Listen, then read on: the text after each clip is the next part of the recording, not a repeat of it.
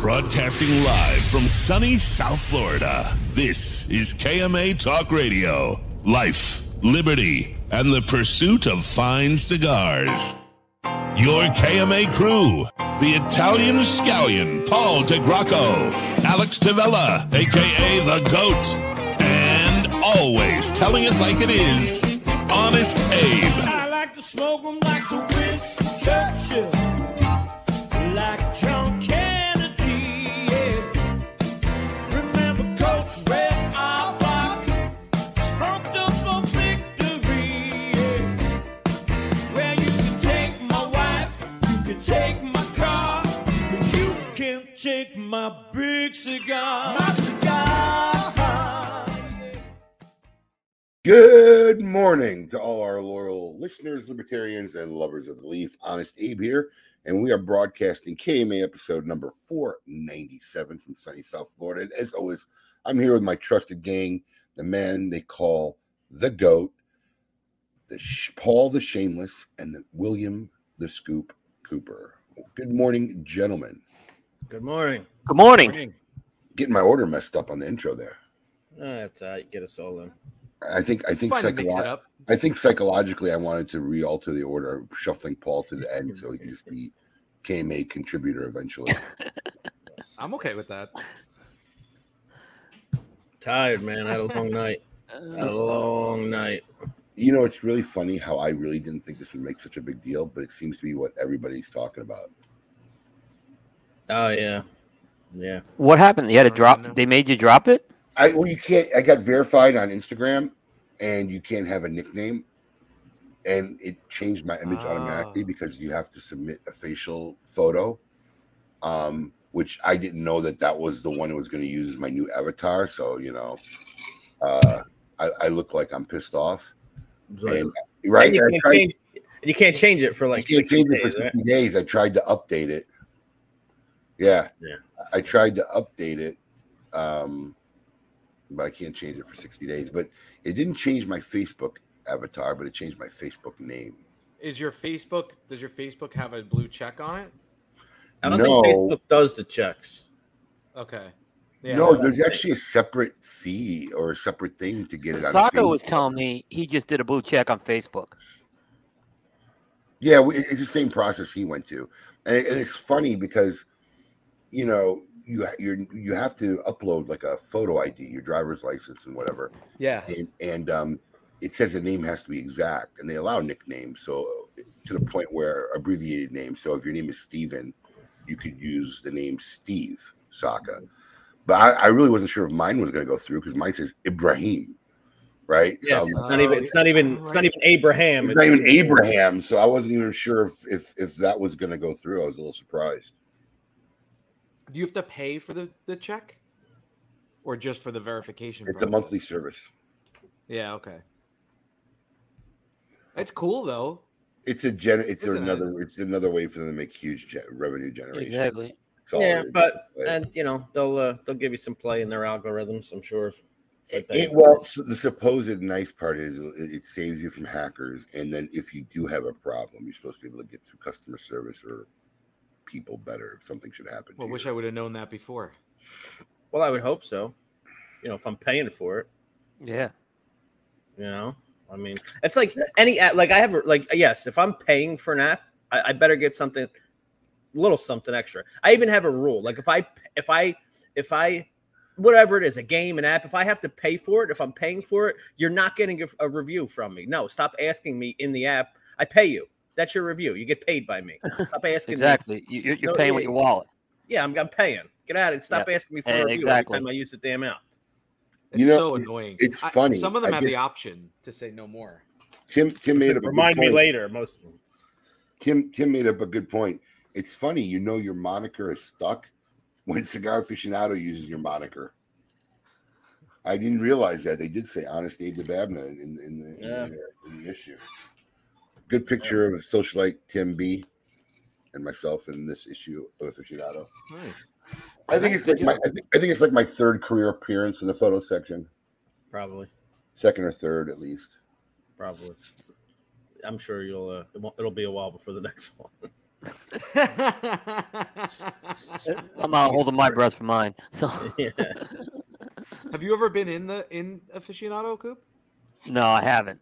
Actually, in all fairness, I actually got to know one of the guys from Scar Aficionado on my recent travels to Nicaragua and the Dominican. Greg Savona? Matola. Greg Oh, Matola. No, it was Matola. Greg Matola. Very nice guy. We were at both festivals together this year. You know, every time I've been in it, though, I've never submitted it. It's always someone else who has submitted, taken a picture with me somewhere or whatnot. I don't think I've never submitted a photo. That would definitely. David's on the show though. David was on the show a while ago. I remember. Dave was on the show multiple times, and so Yeah, was Gordon. And so was Gordon Mott. Yep. Yeah. That was before my time, even though. Right? That was a Yeah, while we ago. call That's been we years. call that the good old days. The good old days. The good old days. I got a birthday message from Adam. It was very- Oh, was it a voicemail? Was it a voicemail? No, I would have it uploaded if it was. No, it's just a series of text messages, but he's doing very well, and It was Yeah, a series. It was a series of text messages. So Yeah, wow. did it not appear to be a sober? What time was it sent? No, Yeah. I'll tell you. Merry Christmas. Happy New Year. All that jazz. Adios. He sent me a happy birthday message at 9:00 a.m. yesterday, and I said, "How are you?" And he said, "Good." So he's, I don't want to share all the intricacies of what he's doing, but The intimacies of your text messages back and forth. well, no, I just asked him what he's up to. I was like, "What are you doing?" And so we talked a little bit about it. I can share with you off the air if you'd like, but it seems like he's doing well. But it was out of nowhere. Like I think he was like the second person to text me, and I saw his name pop up, and I was like, "Oh my god!" Well, the birthday greeting that wins the all-time Hall of Fame award in my book was Evan Darnell's. Here we go. Oh yeah, if you're a socialite, Evan Darnell's post won the internet yesterday. In celebration of Paul DeGracco's birthday, I'm going to plan on doing the bare minimum at work today, and ultimately not show up. Now, if you thought that wasn't epic enough, the depths of his wisdom comes through later on in the post with, he called you a cultural hero, Paul. Paul is a cultural hero, giving up his manhood and talking about it for the rest of us to feel better about ourselves. That has to be the ultimate best birthday greeting. You did a good job, Evan, on that one. And like, hold on. And like I said, if Evan Darnell wants to question my manhood, all he has to do to be able to do that is be able to smoke a cigar anywhere on his property. He tells us all the time he's not allowed to smoke a cigar anywhere on his property, outside, nowhere. Wait. He has to go to cigar shops. Somebody tag Evan Darnell. Somebody tag him real quick. Paul, are you like throwing the towel? You're not throwing the towel down, but like the weight, whatever it is. Are you like, calling it on Evan Darnell, saying he has no manhood? I mean, he has way less manhood. I'm not than saying. I do. Who wears the? Who we all know. Who Whoa! Paul, man, I wouldn't go that. Wait a minute. I'd like to see you two in a gym at the same time. We'll see. Now, right? That's in fair. Like you make a good point, Paul. You have your argument, but like Evan bench presses like 800. Yeah, pounds. don't. I wouldn't, make you a man. Listen. Holy shit! I can only hope Evan Darnell comes on the show right now.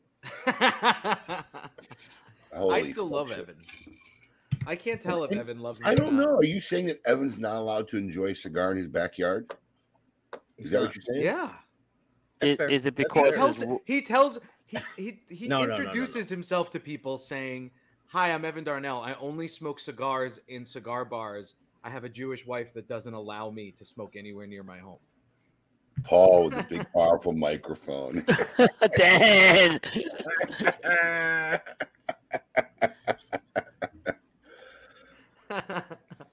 Yeah, there you go. Quentin tagging, man. Holy shit. Of all people I Uh. ever thought Paul would throw down with, I didn't think it was going to be Evan Darnell. I'm not throwing down with him. I did this. Guy Is, has a meat here it cleaver. is. Here it is. He's Oh, here. see, that's my buddy. Yeah. I Listen, love him Paul, too. the guy's got a meat cleaver. Be careful. Yeah, hold on. Evan may have not heard the previous comments. He may have just jumped on and said, Nah, said, I love you, Paul. Ellipsis. ... So now the real dig is coming. Evan, I'm he sure. basically challenged your manhood, Evan. Yep. He challenged your manhood. You need to go back and listen to the last few minutes of the show.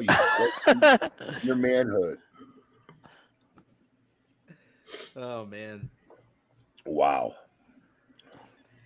Well, yeah. My money. Listen, nobody's doubting that Evan Darnell can bench press probably me, Coop, and Alex in his hands at the same time. So I'm not saying he's. I just want to question this for a guy who has to get dragged to every function that his wife ever makes. Yep. And has very little leeway with his own wife.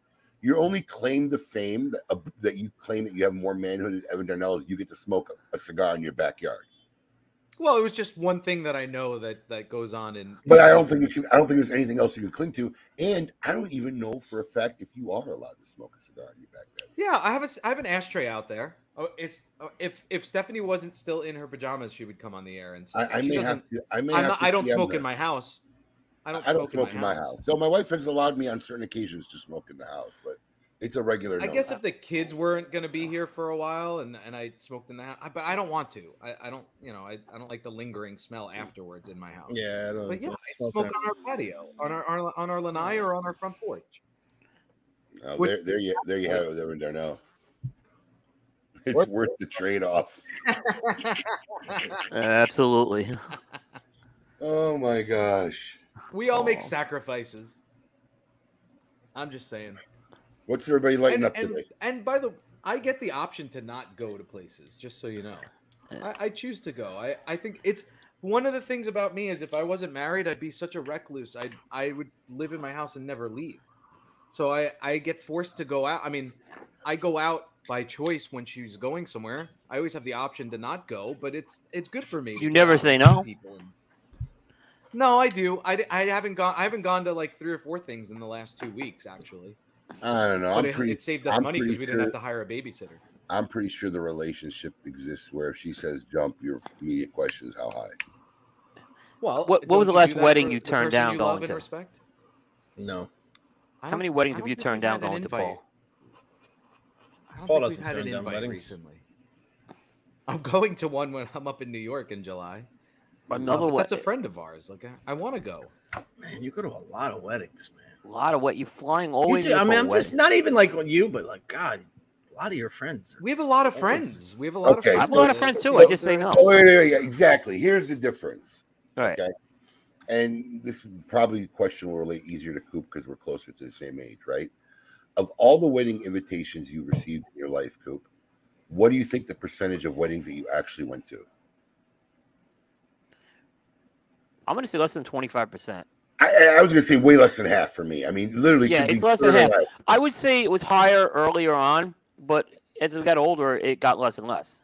Absolutely. I guarantee you, Paul's it was higher earlier on when you were younger and all your close friends were getting married. But we had to make it. But you can't. How many close friends do you have? I mean, then it gets to like acquaintances. Like, I mean, there were guys who were in my inner circle. I'd go to their weddings, but then there's some of these other like work colleagues and stuff. I'm not gonna know. Paul went to his third cousin removed from an in-law that he met at some function 5 years ago, his wedding that he got invited to. Yo, let's go. I might be able to sing Billy Joel karaoke. Yo. Wear a dress. I can wear my dress. One time I put a dress on. That's all it takes, bro. One time too many it was. Suck one penis. That's all it takes. Here we go. I mean, at least when Abe put a dress on, it was for charity. It was a little different story there. Look, Quentin's talking about getting married already. Didn't he just start dating this girl? No, I'm not going to your wedding, Quentin. I'm sorry. It was listed. She's already listed. He put a text between him. She's already said he calls her his wife. So she's already named him his wife. The last wedding I went to. Yeah, what's that about? I don't know. Let's slow down. Yeah. Matt Tobacco was the last wedding I went to, and I was in Vegas for that. This is the new Rare Leaf Maduro. We just got in. Yes, I smoked one yesterday. Which one you grab? Looks like a Toro.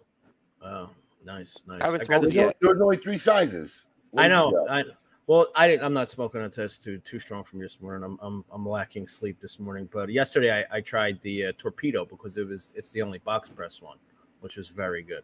Oh, you know what? If I would have caught that, I probably would have grabbed it. Yeah, and I'm not normally a torpedo guy, but with the box press, I said, let me try this one. Yeah, we just got these in yesterday. They're available online, but this is the first one I'm smoking. Very, So very good. I enjoyed it. already off to a nice start, but I'm still absorbing it. That's got to be that's a heavier cigar for the morning, though. No, I would Or say. not. You know, I don't know smoked it yesterday while I was working. I tended to stay away from heavier stuff. It didn't blow me away. It's got those nice Maduro flavors. I mean, it's full body, but it didn't. The strength didn't knock me out. I've already been awake for 5 hours, so I don't know how much morning it Yeah. is for me anymore. I was texting you guys at 4 a.m. Yeah, I had a long night. Yeah. I got sick kids. I spent half the night in the hospital, ERs, all that good stuff. Fortunately, everybody's all right. Carmine's all right. Carmine had a lot of symptoms going on at once: fevers, Yeah. rashes, leg pains. Yeah, no. Listen, I was scared we weren't going to have a show today. Oh, because you were sick too. Because at 4 a.m, I was texting these guys. I'm, I think I'm trying to refuse it. I'm trying to deny it or like not admit it because growing up, when I heard all my older friends complain about it, I was like, "How weak are you?" But I am like becoming literally, but I am becoming like ultimately like lactose intolerant in my older age. I drank gallons of milk, as a kid. Yeah. I can still eat cheese, no problem. I put cheese on everything, love cheese. We have charcuterie boards all the time. But if I like have cookies and milk at night and a glass of milk, like so I've steered away from like milk pretty much on a whole, even during the day now. But like I had one of those. The kids last night they watched Dungeons and Dragons. We all hung out and watched it. And did you ever see those mini cones? They got them. I know. I have them here. I know exactly what you're talking about. It's like the Trader Joe's mini. Dude, I had one of those. It's like a quarter size of an actual drumstick ice cream. They're like so mini. I'm like, dude, I was messed up all night, and I was texting you guys at 4 a.m. I'm like, guys, I don't know how I'm going to be in another 3 or 4 hours, but I may not make the show, which then had me nervous because we already have the film crew scheduled for our 500th episode, which I already fucked up the date once, and there's no way I can push it back again with those guys. I was going to say we might have to do a show next week when I'm not in town. All right. We made it. Everybody made it. Just to make June 24th, land right, which, Paul, you do know it's June 24th, right? Yep. No, nobody told me. Bro, we told you last week. We told Didn't you. we go through this last No, week? you did not. We were on the air. We went through it. Yeah. Go This back to the exact tape. conversation last week. Go back to the No. tape. Go back to the tape. I'll go No, back. I don't think it was on a tape. I think it was during our meeting. It was during our No. KMA prep I'm marking meeting. it down now. We're like, has anybody told Paul? No, and he said the exact same thing. No, nobody told me. Yeah, I'll be here. I have it in. I'm I'll gonna be here. down. I have family in town, but I'll be here. I'm pretty sure. Let me see. I should probably check my flight schedule, but yeah, I think so. Yeah, we'll be here. Thank God. Oh, jeez. I'm checking the flights just to make sure, but I'm 99% sure we're flying out the week after. But anyway, I can't wait. Pretty sure. Where are we doing it? Here in Boynton Beach. At the We're store? We're going to be doing Yes. it like we did the 400th episode from the J.C. Newman factory. We got the team. Yeah, I'll be there. I'll be here. My flight's not until July. We got the video team that does the video for the Great Smoke coming in doing a setup, so it'll be nice. History. Yep. It'll be nice. Oh, It'll I'll be a get good to see show. my buddies? Oh Yeah, yeah, who- your crew. That's right. That's right. He runs around with the film crew guys all during Oh, the does Great he? Smoke. During the Great Smoke, Of he's got course. a guy trailing him the entire time. That's right. I forgot. Abe forgets too. He's like, oh yeah, that's right. I have no idea. I had a fun time last weekend in Charlotte. I tell you what, how was Tell us about it. it's a completely different. It's a completely different experience, from a Great Smoke experience, because it's not run by a cigar retailer per se or cigar company. It's like run by a consumer. So it's a series of events. It's a series of events, I think, in multiple locations over a 4 or 5 day period, and functions, and that's what it is. So I flew in Friday night, and there was a big function at oh God, what was it called? Tailored Smoke. Thank you, Tailored Smoke. Yeah, that's the shop I go to downtown.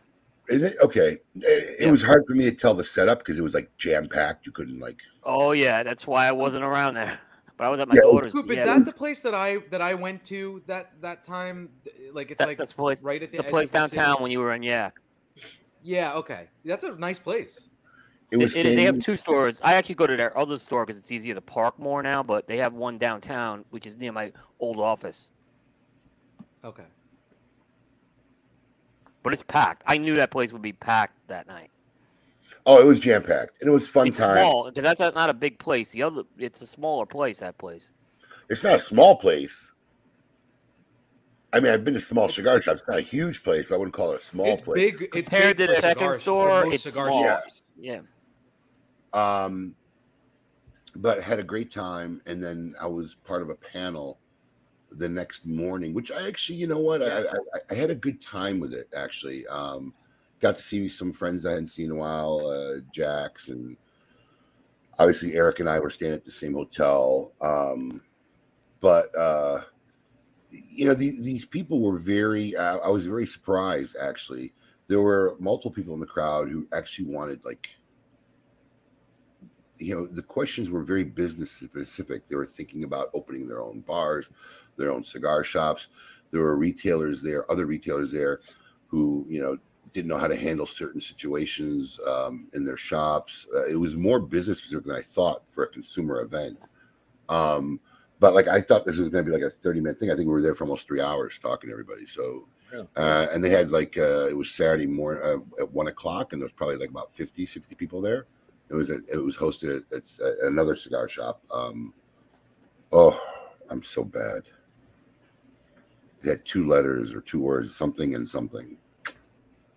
Barn, barrel, something in barrel. Ash and barrel. Thank you very much. God, can't remember shit.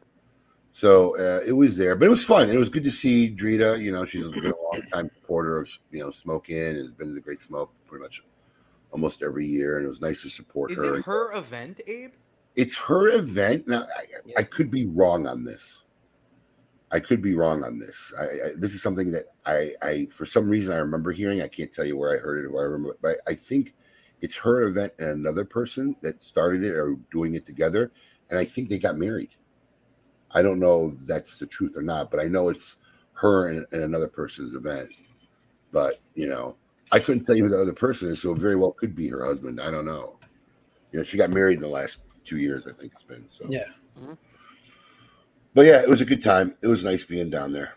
I had a blast. And of course, being with Eric Espinosa is always funny. Literally, it's always funny. Hey, bro. So this is just a series of events spread out among different. Yeah, it's like a series of functions. It's like a series of functions, you know, and they're at different cigar shops or a third-party location, maybe, because I only went to 2 of the functions. But yeah, it's a series of different events. So it's different than anything I've seen because I've traveled the country and done various multi-vendor cigar events similar to our event, but this was not in the format of anything I had seen before. Have you ever participated or seen or been involved with it, Coop? Because it's not far from here. No, I haven't. But typically, this is the first year. We usually go away for our anniversary, which is why I wasn't around last week. But we did go away this year. But this is, you know, it's usually my anniversary weekend, so I tend to spend it with my wife. But actually, there's 2 of these events now in Charlotte. So Drita started this thing about 3 years ago, and then one of the people she was working with broke off and started another one of the events, and they had it last month. So you were at Queen City Cigar Fest. The other one's called Charlotte Cigar Week. And they're both in the same vibe. And Abe, I couldn't get a read for attendance on this, right? That I couldn't get a read from what I saw. It's hard to read attendance because it's not like one event. Right? Yeah. But, you know, there was definitely way more people. Yeah. There was definitely way more people at the party at Tailored Smoke that night than there was at the VIP Because panel that's discussion. an night. Yeah, that's an overnight at Tailored Smoke where you did was a VIP ticketed thing. Yeah. But a lot of this it's mostly tied in, and I'm not knocking this. It's usually smoking and spirits tied together. So they tend to have these at retail shops that have bars, is what they'll have for the most part of these events. And it's just it's there's a lot of those types of places that have been popping up in Charlotte over the past 5 or 6 years now. I gotta tell you, I'm not finding this to be too heavy. It's not. It's heavier than it's a little bit heavier for me than the original rare leaf. But I'm not finding it like too heavy to be a morning cigar, and it's burning, gorgeous. Yeah, producing a lot of smoke. I honestly, I rarely smoke a morning cigar. I tend to only smoke at night, but I do think about that if I do. Like if we're somewhere, if we're away and I want to smoke a cigar in the morning, I do take that into consideration. So I haven't smoked that one yet. I want to try it for sure. We just got them yesterday. They just shipped, yeah. I don't even think there's a picture. I mean, it's up online, but I don't even think we uploaded a photo of the product yet. Are they in the stores? Yeah. Can you buy them in the stores? I just took it off my shelf. I don't know if they've gotten to the other stores yet. I mean, we just got them here, so I don't know if the other stores got the delivery yet. But the warehouse got theirs, we got ours, and I literally saw it on the shelf and grabbed one. I liked the rare leaf better than the Supreme. What's the one with the 3 colors? The Supreme leaf? The Supreme leaf. Yeah. That's an interesting question. Yeah. Which way do you lean on that, Alex? And Coop, both. I can tell you it's very easy for me. It's very easy Supreme for leaf me. blows away the rare. I'm not a big fan of the original rare leaf, but the Supreme leaf's fantastic, especially the last one they did, the round one. That's a great line. They're both my 2 favorite products coming out of Aganorsa. Is why we worked on them on Rare Fusion, but I lean Supreme Leaf. Yeah, me too. I just don't. I mean, obviously, Rare Leaf is more available than Supreme Leaf. We get them. Maybe we get a couple because they fly. Once Supreme Leaf hits, they're gone. We may have a box or two that we get to, between all of us employees and whatnot that we want to try. But so yeah, that Supreme Leaf, but. Obviously, I've smoked more Rare Leaf because I can get my hands on them. And that's because do you remember when we were in? Go ahead, Coop. I was gonna say Rare Leaf is distributed to a smaller amount of retailers, and Supreme Leaf is kind of wider spread. So, you got to be an Aganorsa select retailer to get Rare Leaf. So as a result, the Supreme Leaf, a lot of retailers aren't getting a lot of boxes of those. Right. When we were in Tampa for the JC Newman thing. Remember, we went to Jeff's store. Jeff wasn't there. Yeah. But we saw. I think there were 4 Supreme Leafs on the shelf. So we bought the last 4, and I remember smoking them there with you guys. That's right. That place was hopping too. Yeah, it was hopping on a Friday. Oh, Brulee Blue. Listen, I love the Brulee Blue. I really do. I think that's a great cigar. Preparation for the summer of Saka. So I think yesterday, the Goat and I posted we had to do a tutorial video. Gotta train everybody. Did you watch it? It was. I saw it for like 30 seconds. It was very Saka-esque. How the rules of that thing. It wasn't rules. It was just how it was going to work. But literally, this could be the most intricate and without a doubt the grandest. I mean, look, it's not grand as far as dollar value. I mean, I think we put a $9,000 value on and if anybody doesn't know what we're talking about. So last year, we I don't know how it happened, but accidentally ran into a Summer of Saka promotion that took on 3 campaigns for the whole summer. And we bought it back this year as one campaign, a 12-week campaign for the whole summer. And I think Summer of Saka is going to end up being a smoking annual thing now. I mean, it's kind of created a culture on its own, and it's going to be a thing, Summer of Saka.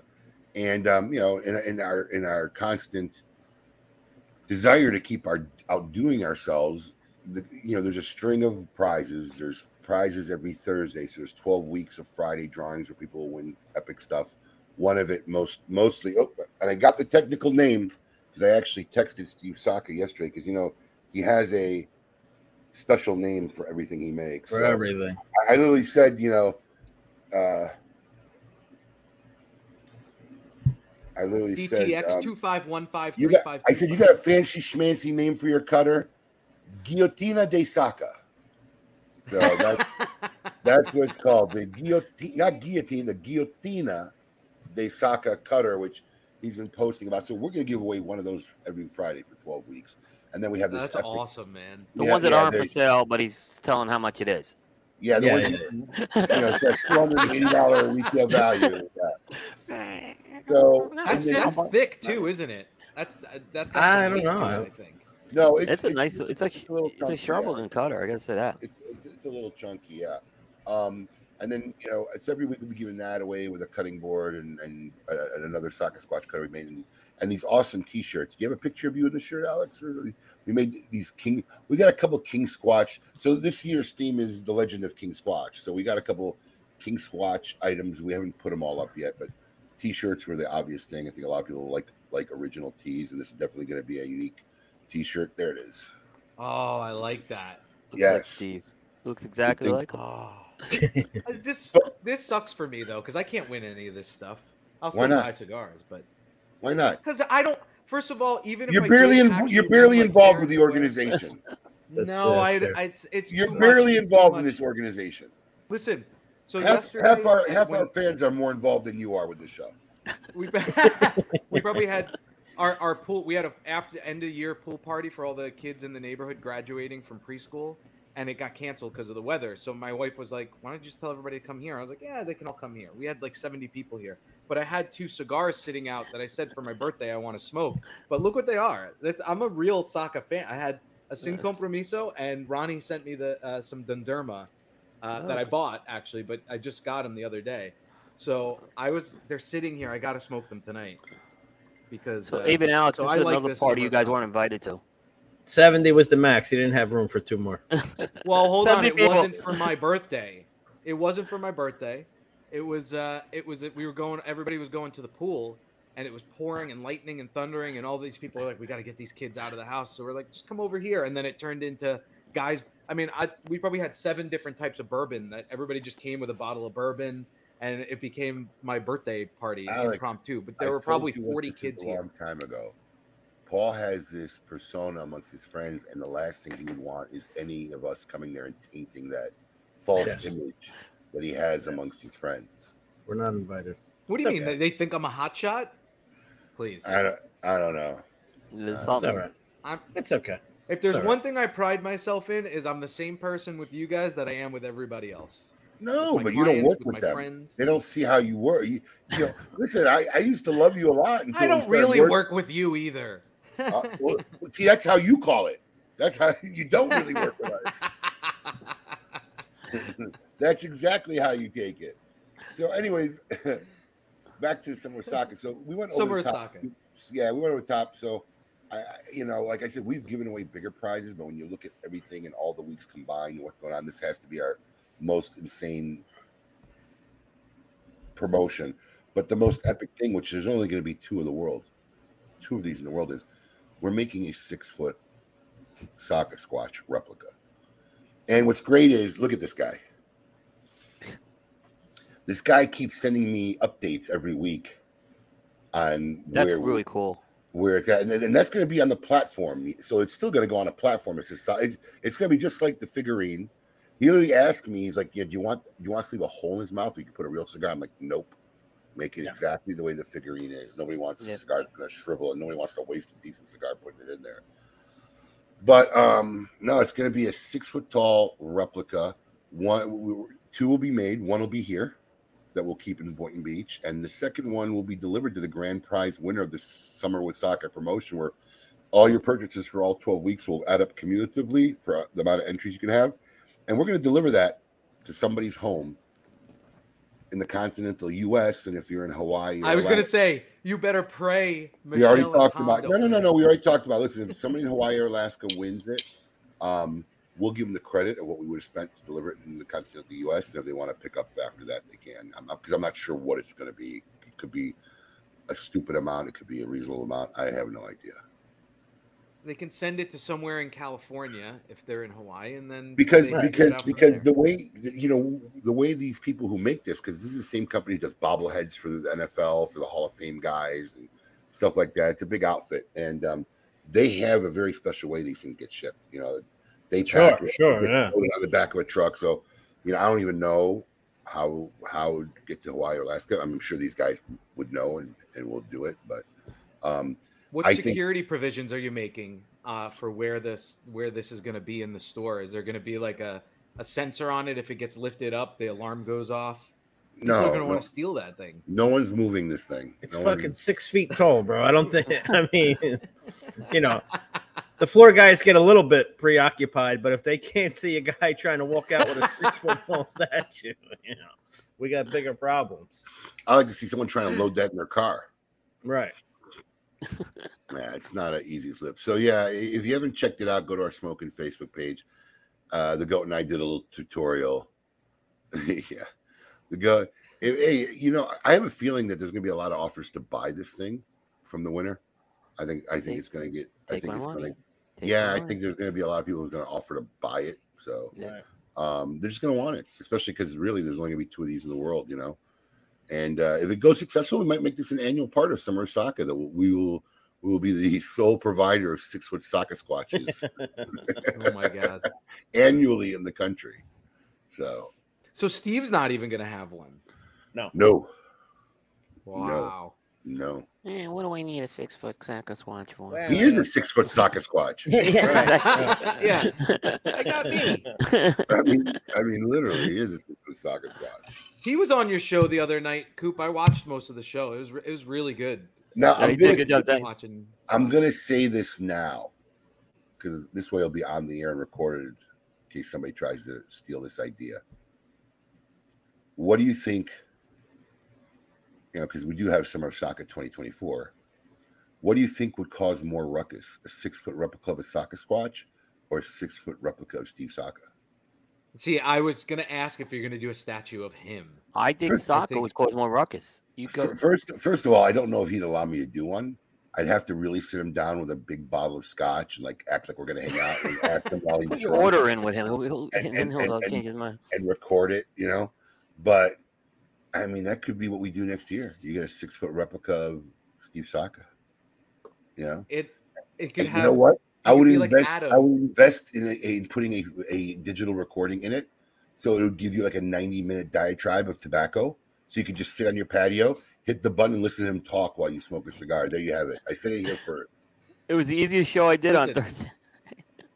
Yeah, right. I could see him. Did you get up and take a bathroom break and come back while he was still in the same story? There was one point where he was explaining the ideal hamburger, right? And it was like him describing one of his tobacco blends. I'm like, this is the most detailed explanation of a hamburger I ever heard. It had to be a 20-minute. It had to be a 20-minute description of what the perfect hamburger is. He You're was. right. It was All right, this cigar gets a W for me so far.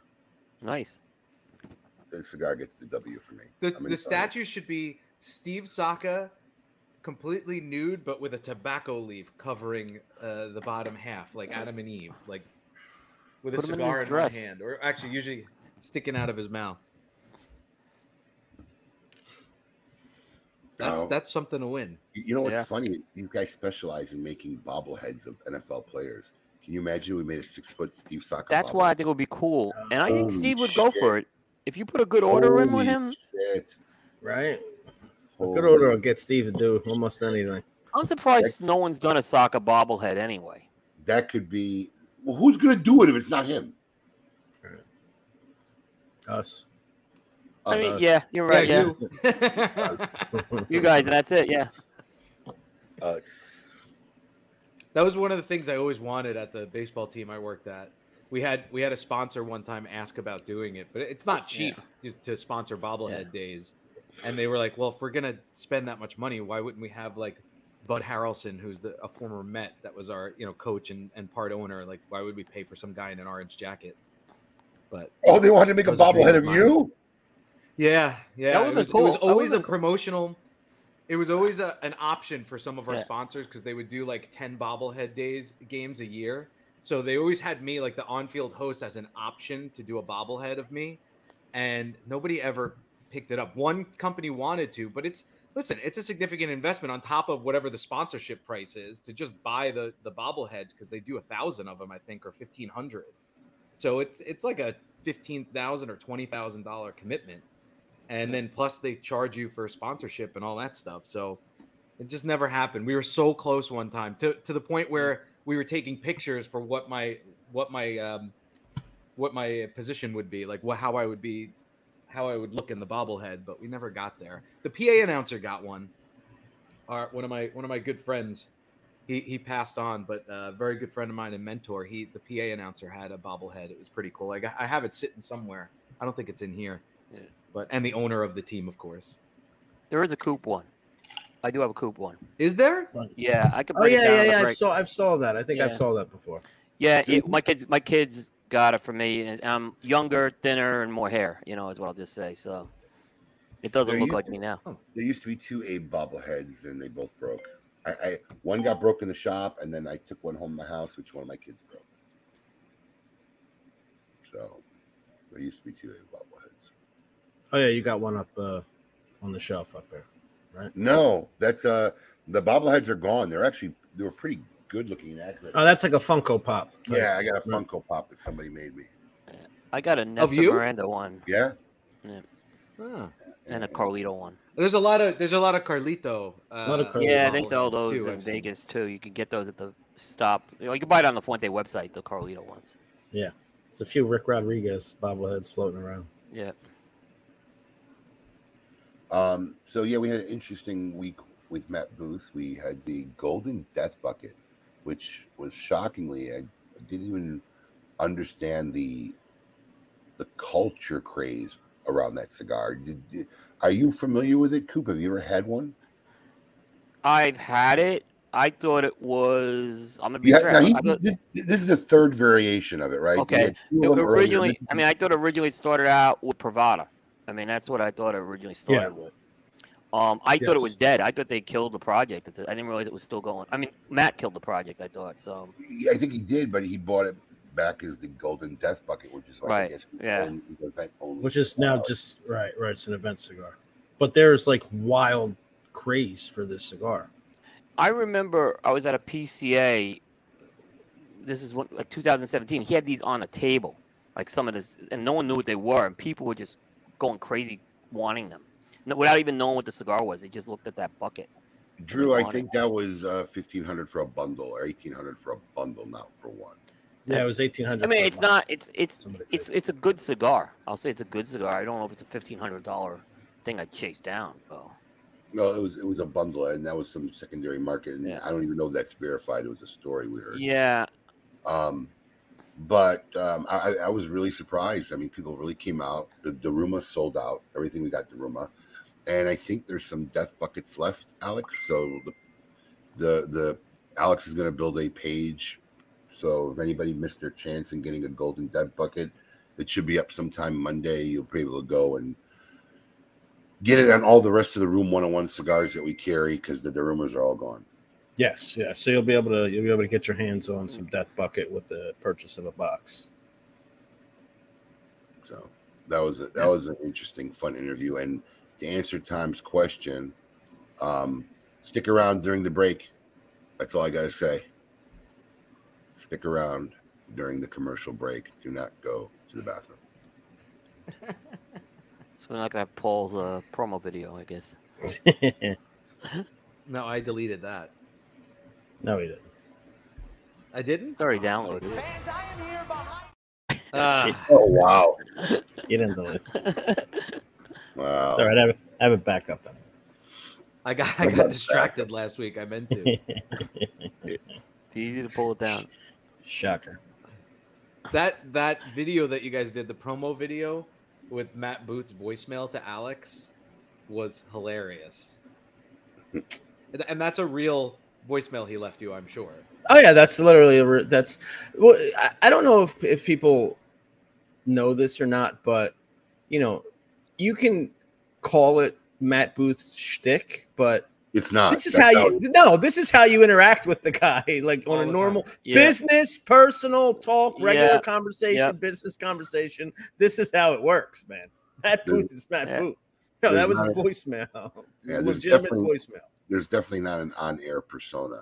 No, No, that was no, not. Hey, call absolutely me. not. That, Absolutely yeah, not. that wasn't like, hey, call me and leave me a crazy voicemail for a promo. This is what I, woke Yeah. up to, and Yeah. that's what I get. Yeah. I'm sure I've got a couple of those. Yeah. No, He's called me Matt from the Booth is toilet Matt before. Booth. Yeah. Yeah. What did you guys think of the Daruma? I liked it. The room. It was good. I liked it. I didn't get one. I liked it, but I thought it was completely different than the original. That's not, and So it's I not don't- knocking on one. It was just completely Yeah. different. I There was don't nothing I had remember. in I don't common with remember the original. old one. I don't remember Yeah. the old one, but no, it was good. But I they liked did a the good size. job with it. I thought. Still, Yeah. I thought it was a good cigar. Yeah, Yeah. and it sold out pretty quickly for us, Yep. so people Yeah. were excited for it. My staff got some. They spread them around. Alex got 2 of them. He gave one to somebody else, so I didn't get one. Couldn't tell you Oh, because we man. sold out. They're gone. They're gone. Now I will say, when I mentioned that during the broadcast, because Alex smoked one during the broadcast, I had to smoke a little Big Delicious. Kudos to Jason Hawkins. I didn't do it because I just can't do that. But he literally messaged me, he said, "Take one out of my box before you ship it." He to did. me." He did. He did. Super nice guy. Oh, that's That's nice. very nice. Yeah. Yeah, super nice guy. He even tried to message me, Abe, and tell me to. To I bypass told it? him. I said, "No, we're not doing that. Abe will not do that. No, I Enjoy can't. the cigars, man. Appreciate That's, it." yeah, that's really nice. When it's very. But nice. yeah, I didn't get any. We got a couple samples that they got given out, and I got left out. So I maybe tell we'll you what, eat a death bucket on a future broadcast. I smoked that during the broadcast, and if anybody still got some, they are fucking smoking. Awesome. I haven't smoked, but just looking, I mean, watching it, it looked like it smoked well. Perfect. That's smoking. I mean, I haven't had one probably in a year, and that was smoking phenomenal. Thoroughly enjoyed that shit the other night. I don't know. What is this about? Everybody talking about Paul's boobs. Paul's got 2 speaker boobs. Is that what it is? I don't know What do what you he's saying. The I think they're saying the way the speakers are You positioned. look at the Oh, down at speakers the way bottom under his here. black shirt. Yeah. It looks like you On got the like on a the floor. black Yeah. rod. Quentin, you got a girlfriend now, bro. Relax. good. Jeez. Calm down. I'm sorry, a wife. So, Coop, happy anniversary. What'd you guys? You guys did not go out of town this year. Yeah, we actually didn't go out of town. We're leaving tomorrow. We're going to Atlanta for a few days. So it's just The kind of ATL. what ATL. The Yep. ATL. Yep. Doing anything cool when you're in the ATL? We're gonna see. We're just we didn't put any agenda together, but we're gonna just probably just see what's out there. It's last time my wife and I went away without kids was when we had to go make arrangements for my dad Memorial. That wasn't much of a trip. My wife and I have not gotten away. Like, we've always done family vacations, even though our kids are older. So it's been a long time since we've done something like this. Hold on. While your kids were growing up, you just didn't like take. Oh yeah, we did. We did. We took a lot of them, but like in recent years, when they move out, it's hard. Like my wife was wanting to get the family together. Right, because vacations. See them now. It's right. much harder. Yeah, it's much harder to do that. So we've done that in the past. But and then when I travel, she doesn't want to do cigar travel with me, so she's out of that. So it's I spent the day at home last Saturday with her for that, and we just planned it. Memorial Day was going to work out a little better with the longer weekend and everything. I don't think I've ever met Mrs. Cooper, have I? You have not. There's very few people who have met her. John Carney's met her, Nestor Miranda's met her, and Jay Davis has met her. I think those are the only 3 people in the cigar business. How is who've met Jay her. Davis? I mean, John Carney and Nestor, I can understand. How has Jay Davis met her? Because Jay flew up for my dad's memorial, which was really kind to him. Yeah, I didn't know he was doing that. Yeah. That'll do it. He did it. So, so Jay's actually met my not only he's met my kids and my mother and my sister. So Jay's probably met the most Coopers out there. Wow. So yeah, so Jay, it was very kind to him to do that too. So class act, Jay Davis. Yeah, it really is, good man. So John Carney, we were at a wedding, and Nestor Miranda, was one time I got my wife to go to an event, and Nestor was doing the event. Where was that? Ironically, it was in Atlanta. We were in Atlanta back then. And he hands my wife. I said he's going to hand you a Lancero, and sure enough, he handed her a Lancero, and he didn't hand me one. He hands all the ladies Lanceros. That's what he did. She's like, "You're not." I said, "Yeah, he did." She said, "What am I supposed to do?" I'm like, "Smoke it." I'm like, like a true Casanova. Yeah, and she did. She smoked it. Yeah. Does she smoke?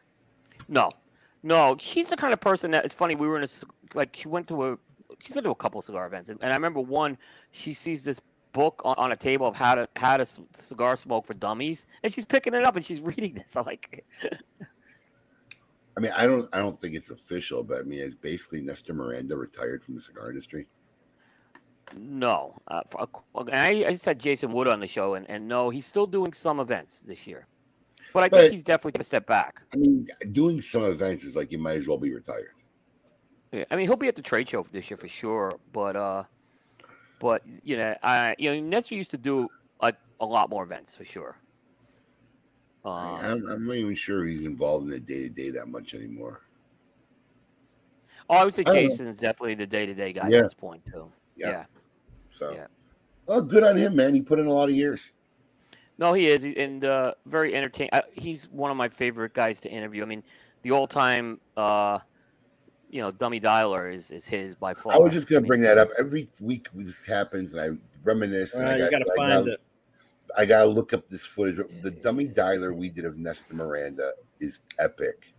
It's literally so epic. I called him as an agent of was it GQ magazine? I think it was GQ magazine. GQ magazine, yep. And we wanted to book him as a series because we heard through the cigar industry about because he was dubbing himself the most interesting man in the cigar industry. So I forgot the guy's name. I think the actor's name was Forsyth. And we said, I don't know if you're familiar. Jonathan Goldsmith was the guy. Was it Goldsmith? I don't know if you're familiar with the actor job, but there's a series with Dos Equis beers. Like, oh yes, I know. Well, we'd like to do a campaign with both of you together, where you're drinking a Dos Equis beer, he's smoking one of your cigars, and the most interesting man. We have these 3 different settings, and one was like a penthouse in New York with a tagline, and the other one was somewhere exotic or Beverly Hills Avenue with a special tagline, and the third one was on a remote nudist beach where they would be naked, and it was going to be in Playgirl magazine, and it's like real men bear it all, and you hear his voice. He was excited, each one getting more and more excited, and then as soon as I say, and the third one will be in Playboy magazine, and I tell him the whole thing, and he's like, real men bear it all, and you hear him go, well, God, bro, I had to do everything in my power to keep him dying, man. It was really, really, really fucking good. It was really one of the better ones. I gotta dig him up. That was, without a doubt, Hall of Fame. I mean, it was just hysterical. I mean, the execution was perfect on that. So, you gotta find. I don't think I've ever met Nestor. You got to dig those up somewhere. Do we have a video? It's audio. It's audio only. It's audio, right? Yeah, we probably have them on one of those old. Yeah, they're all audio. You have them on one of those hard drives. On one of those hard drives that you have, they're on there. It could be this one right here. It could be this one right here. I want to say this is 2012 or something like that. This is a long time ago. I got to dig it up. Way before me. This is going way back, yeah. If I got time this week, I'll definitely go through this, and maybe we'll start doing a little dummy dialer before the break. Some of the epic ones we've had. Yeah. How do people not know it was you when you did it? Voice. The service I used had a synthesizer. Yeah. So my voice was synthesized. And then the other dummy dialers were random people calling the shop who didn't know who we were. They were looking for like the synthetic marijuana and stuff, and we just messed with them. Right. Yeah. So it was a great series. Anyways, we got more shit coming up in hour number 2. Fun stuff. Don't go anywhere, folks. We'll be right back. Keep it lit.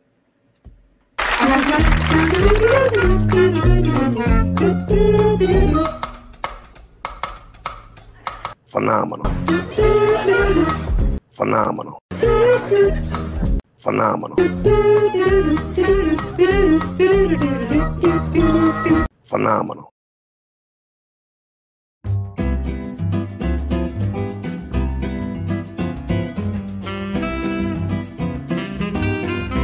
Explore the unexplored with St. Louis Rey Carenas.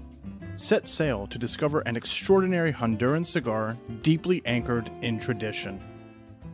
The St. Louis Rey Carenas features a Nicaraguan wrapper, cloaked over 100% Honduran tobacco that make up the binder and filler. The St. Louis Rey Carenas, in the Toro size, received a 93 rating in Cigar Aficionado and was featured in their illustrious Top 25 Cigars of 2021 list. The St. Louis Rey Carenas is available in 4 different sizes: a Robusto, Toro, Bellicoso, and Magnum. So get ready to take a trip back in time to experience the heritage of St. Louis Rey with the St. Louis Rey Carenas.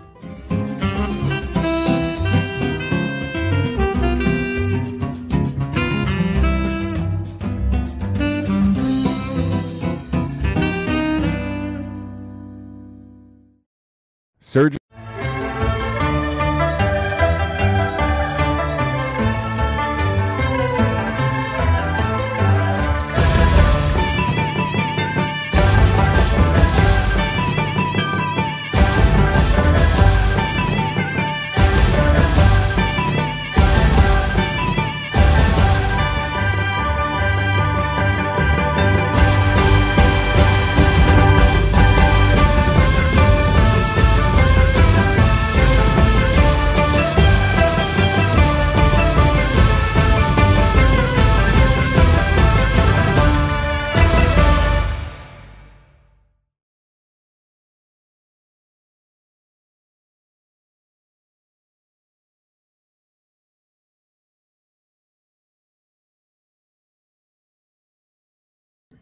Just go for it, Booth. I was amplified. I was like, fuck cigars, fuck this golden dick bucket. People want this shit. They fucking want it when they can't have it. They can't have it when they want it. I'm fucking tired, man. Fucking bleeding a hole through my fucking brain. Fuck this cigar. I'm gonna rip it in half on the show. People can't even. And I was like, you better fucking do that. You better fucking rip it in half. You are not going to rip that cigar in half. Why not? How much did somebody pay for a bundle secondhand? The word on the street was $1,800. That's American dollars, right? American, U.S. How much they pay for some Bahique shit, huh? Was that a 300 count bundle? Yeah, I assume. This guy, dude.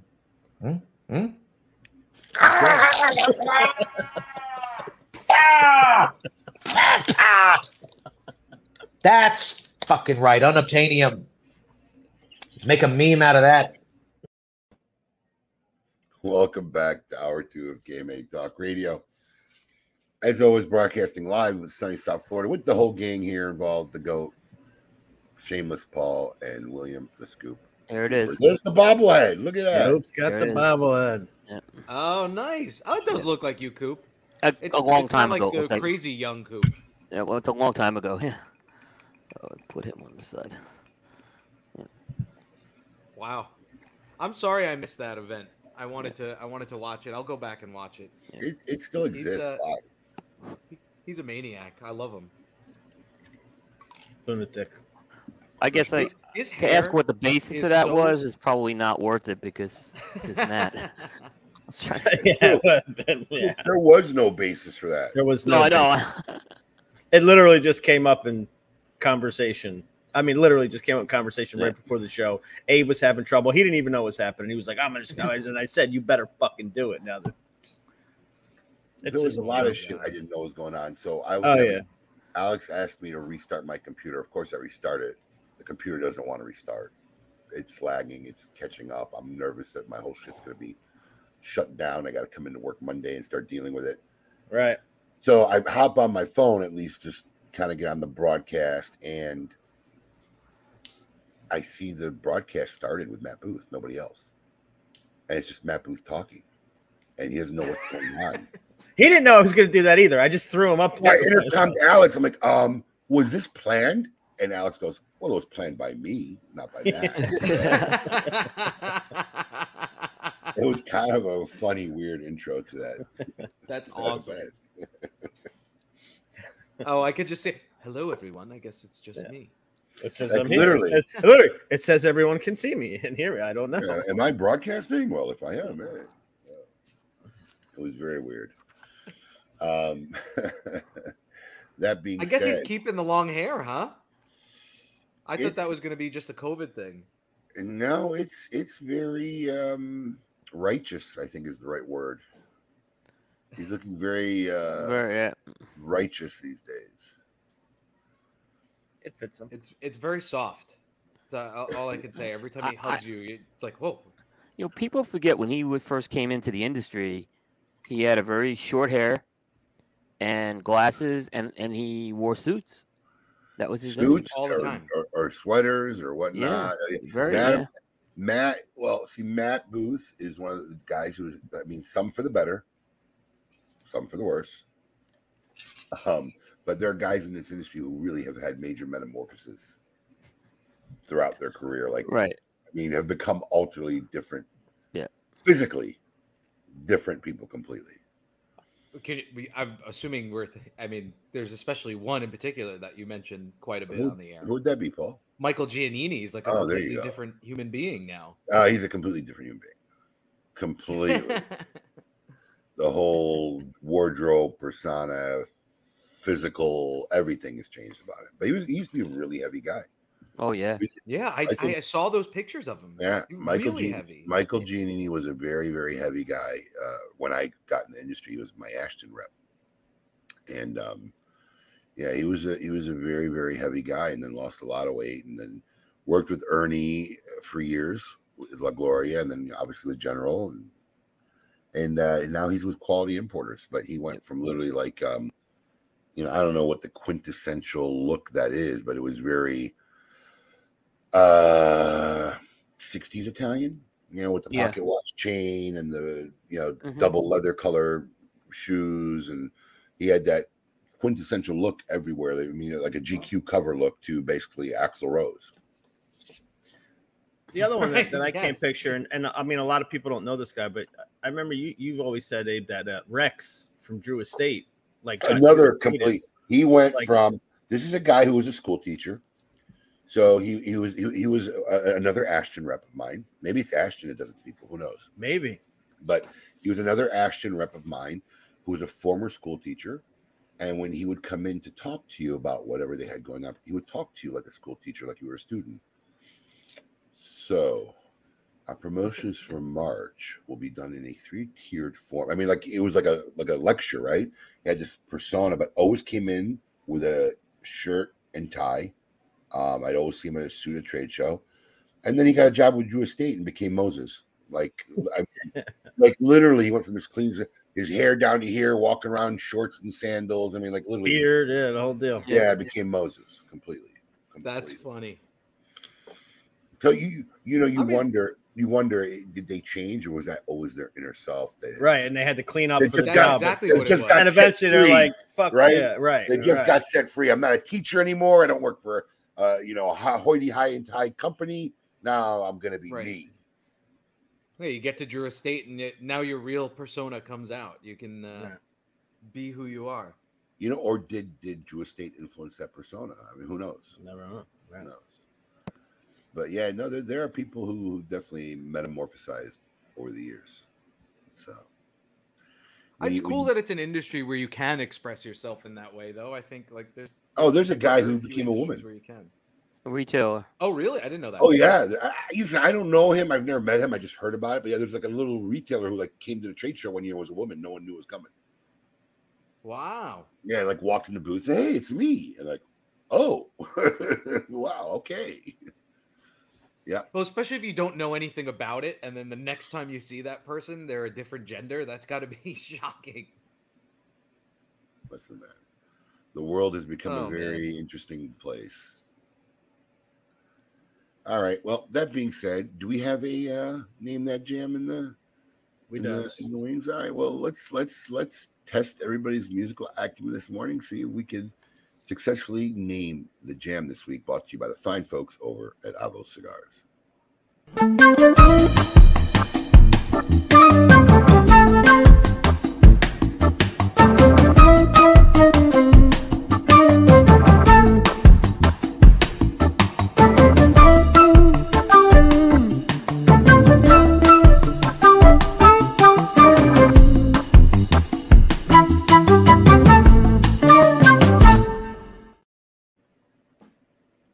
All right, So this week I went with something that you've all probably heard, comes from a great iconic movie, but let's see if you can figure out what it is. Makes me nervous. I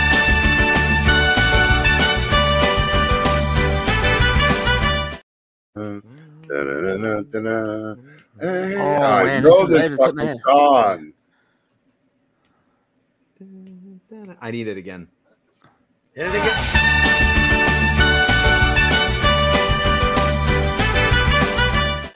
I know this one. It's like, man. Damn it. Which? That's one of those songs. What? Huh? That song is playing on the store speakers outside right now. Oh, No, it's not. They're watching KMA outside, you goof. Delay. I was like, what are the odds of that? That was funny. Yeah, Brian got it right. But who sings it? Alex has been good at finding these obscure bands with hits. All right. That's not enough. We ready to see the answer? Does anybody have? I should have had this. No, I could have had this It's one. definitely not Chubby. Well, I think Brian would know. I guess it's Jackie Brian's got Wilson, who I've never heard of. Let's see if Brian is right. Oh, I know this. Now I know who it is. You know your love keep on lifting me higher, higher, higher. Yep, Jack. I can't tell you the movie. That was my next question. The movie.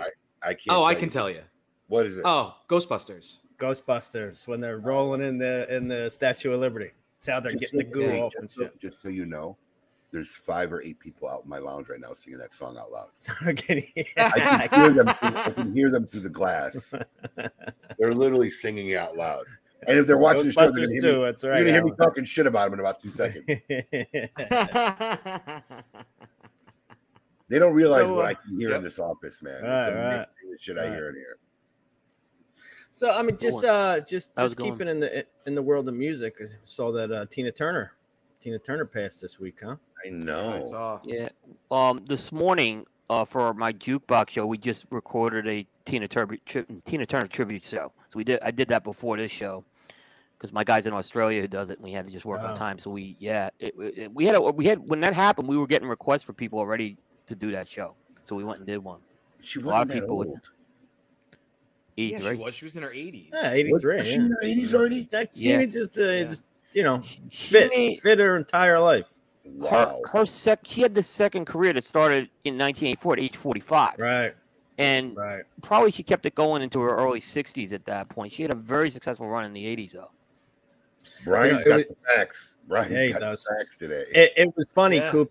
You actually beat me to a comment on Facebook. So somebody posted a picture of like Ike Turner at the pearly gates, and Coop nailed it because it's exactly where and it was like, oh, Tina's finally going back to Ike. And Coop was like, yeah, I don't think Ike is in the same place Tina's headed to.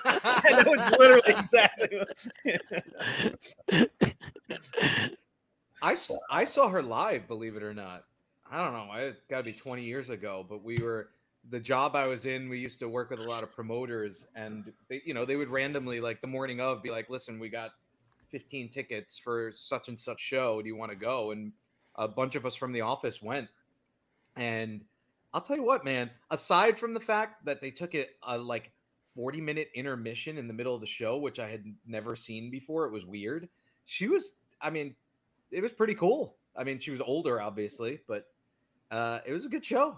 It was a really good show. And she changes outfits like Cher. I mean, I think we counted 9 outfits that she changed into in a 3-hour show. Sure. Yeah, no, it's and she was able to pull off so many genres in her music, from she did pop, she did rock, she even did some country, and if you go back to her early stuff, she did a lot of like psychedelic type of music even to some point. So gospel, just a ton of stuff she did. And she had, I think, the most unique voice out there for a female vocalist. It was more baritone, it was raspy, Right, and powerful though, like the powerful, the yeah. She could sing. Yeah, absolutely. Was there any complications, or was it just straight old age? She had a series of health issues, from what I understood, was what kind of contributed to it. I think she had a kidney transplant a few years ago too. So they didn't give the exact cause, but she had some health issues for a while.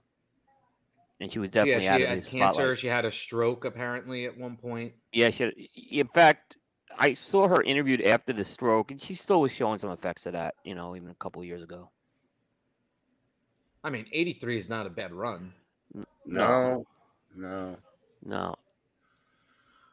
Just, as you get older, hearing people dying in their late 70s or early 80s just starts getting too close. Yeah, it does. It does, man. It does. It does. And, a lot of these artists who we followed all of our lives, and they get into their 70s and 80s, and you think they're going to live forever, and then they're gone.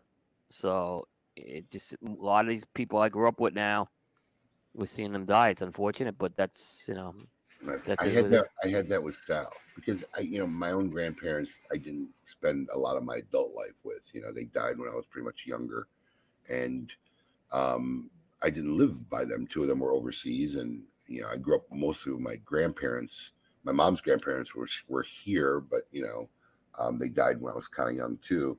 But Sal, I had the majority of my adult life with, and you just feel like, God, how could this guy die? Right? They got everything going. It's, you feel like they're going to be around forever. And the guy who was in hospice, he was going out, and like his family, I was going out with his family. They were taking him to a dinner every night, and you're not supposed to do that in hospice. Like, that's where you go, like, right.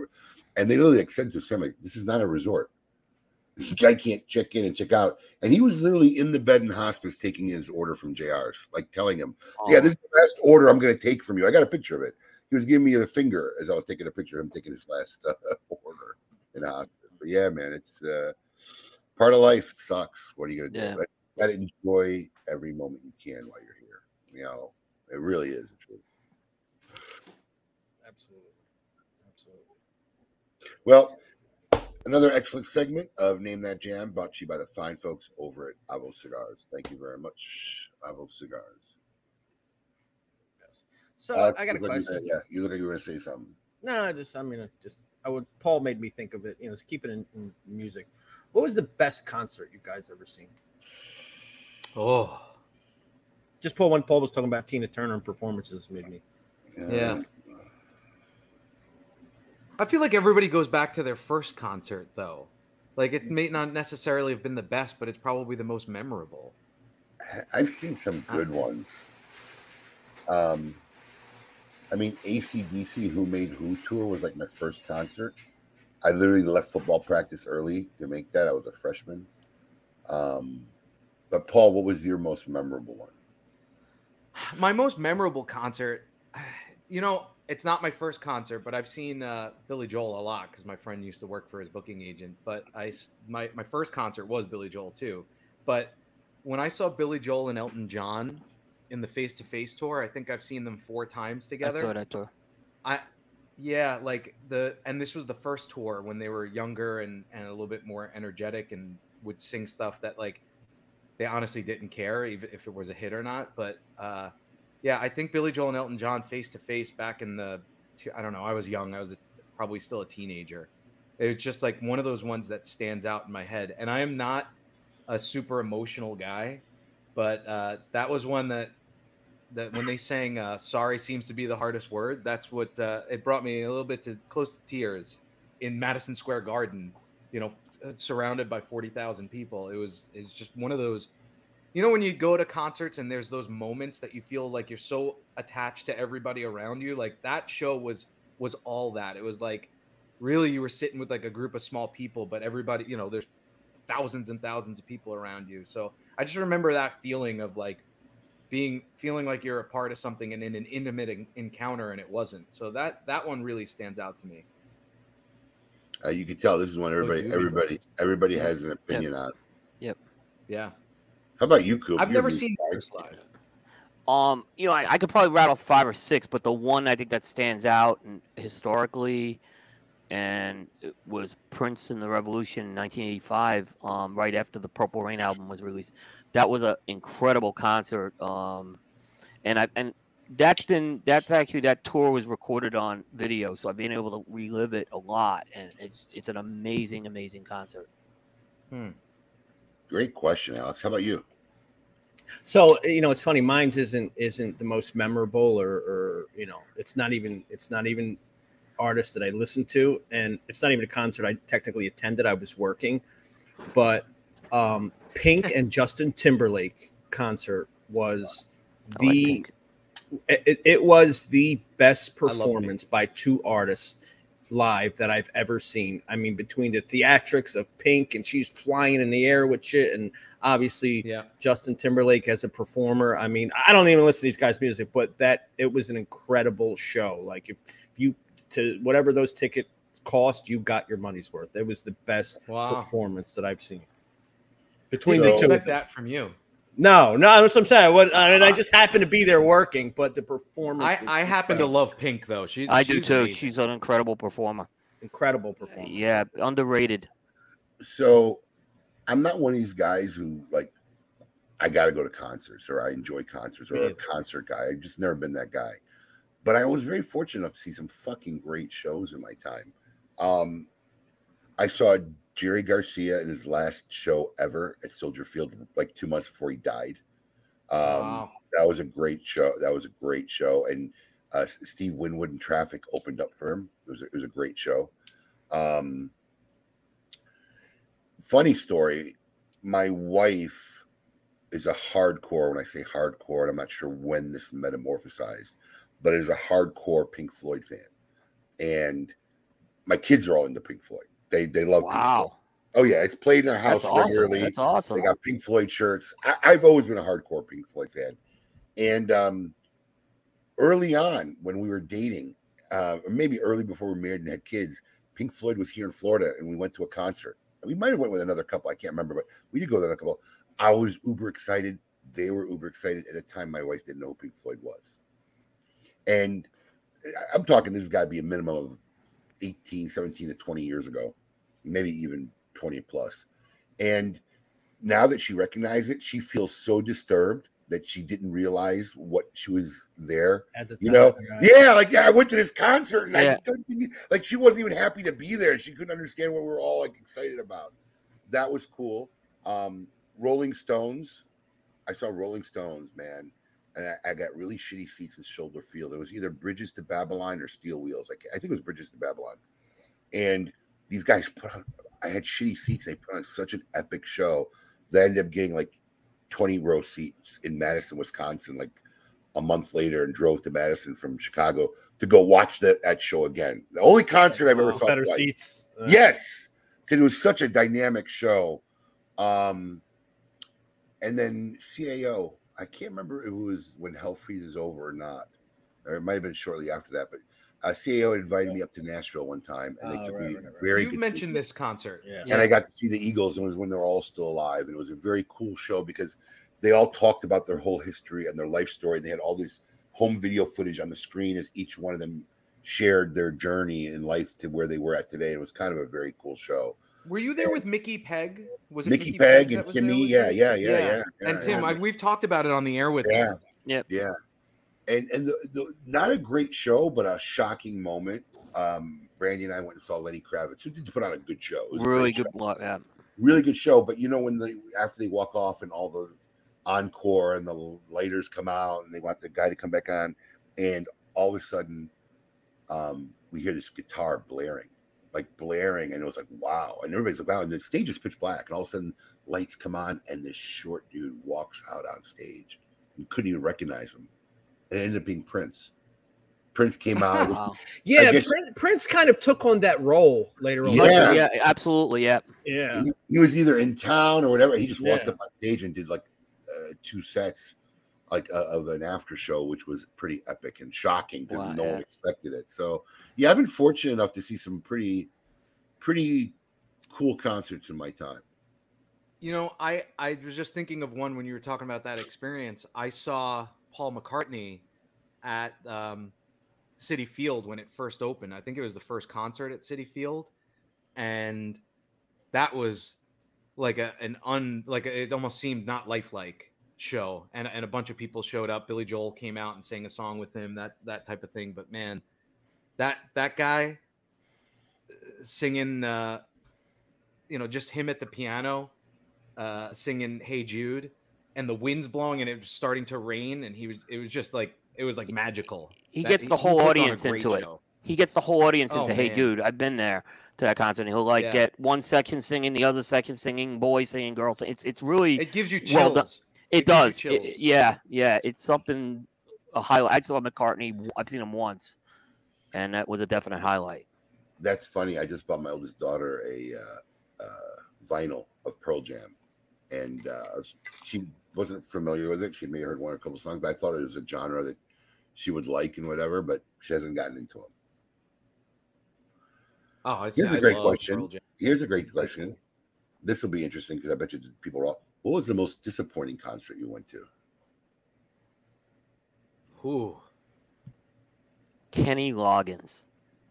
Oh, that's horrible. A Horrible. Oh, I God. should have went. Yeah, I should have known better. But I he mean, had, he had a couple of hits, Footloose. Some. It's Yeah, it was- disappointing. I meant like you thought or expected it to be an epic show, and it was just awful. Oh man. I had two, but one was kind of hard to blame. It was like Jethro Tull, and he was just way past his prime. You know, Yeah. he was just way past his prime. He wasn't hitting the notes, and the other one was, and this was the one I was really most disappointed because I really was expecting an epic tour, and it was just awful. And later on, I found out it was dubbed the Alimony Tour because he had to make money for all his alimony payments. Was Eric Clapton? Eric Really? Clapton. Oh, Terrible that's show. disappointing. I saw it at the old United Center before they moved it. He was at the old United Center where the Bulls and Blackhawks used to play. It wasn't called the United Center, the Chicago Stadium. And it was a terrible show. Here's Quentin's answer. Paul's highlight video. That's hilarious. Listen, I'm not a huge country guy, and my wife really likes country, and I love music in general. Like I don't have a genre that I say I have to listen to that. So I'm open to all kinds of music. And I think it was Kenny Chesney we went to Tampa to see because she really likes him. And the opening act was this guy who we actually ended up picking one of his songs as our wedding song. I liked him so much. A young country star who's become pretty big now. But Kenny Chesney seemed I was kind of underwhelmed by his performance, the whole showmanship. Like I just didn't really think it was that big, that great. But I wasn't expecting it to be great. And I'm not like a huge Kenny Chesney fan. Have you ever seen a band when they were still nobody and then they became somebody? You're like, what the fuck? I remember seeing those guys. I see. Yeah, Maroon 5. Oh, really? I saw Maroon 5.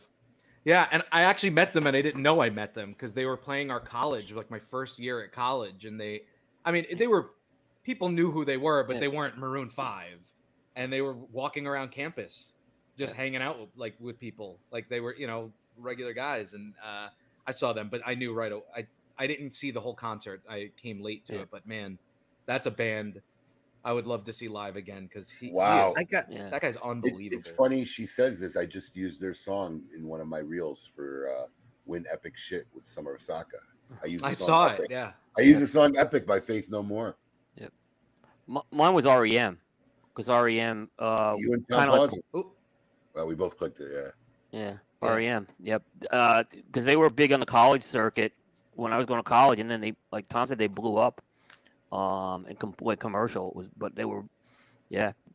I was driving to Raleigh, Durham in my 20s and early 20s, and I stopped in Huntsville. No, not Huntsville. Huntsville's Alabama. What was it called? Where's shit? I'm getting old, man. Where's the University of West Virginia located? It's a small town.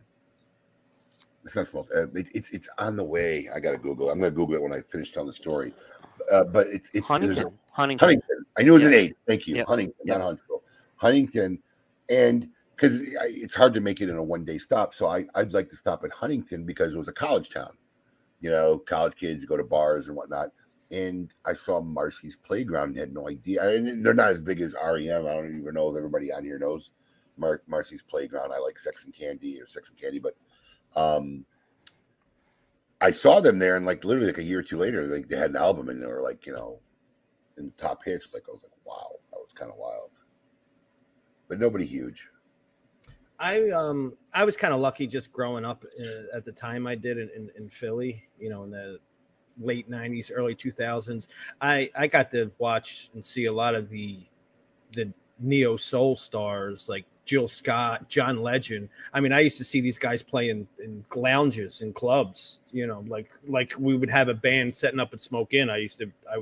You would catch these guys before they blew, you know, John Legend, Jill Scott, even the Roots, you know, those kind of Erykah Badu before she was, you know, that scene. It was a big scene in Philly, and they were playing in small little lounges, and you know, many of them became huge stars.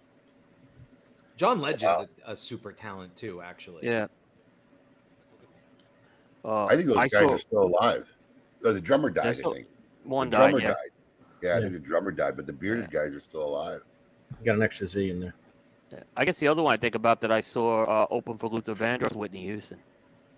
Oh, wow. And this is right when Whitney had her first album out, and I don't think, you know, we knew she had talent, but she then exploded a few years later.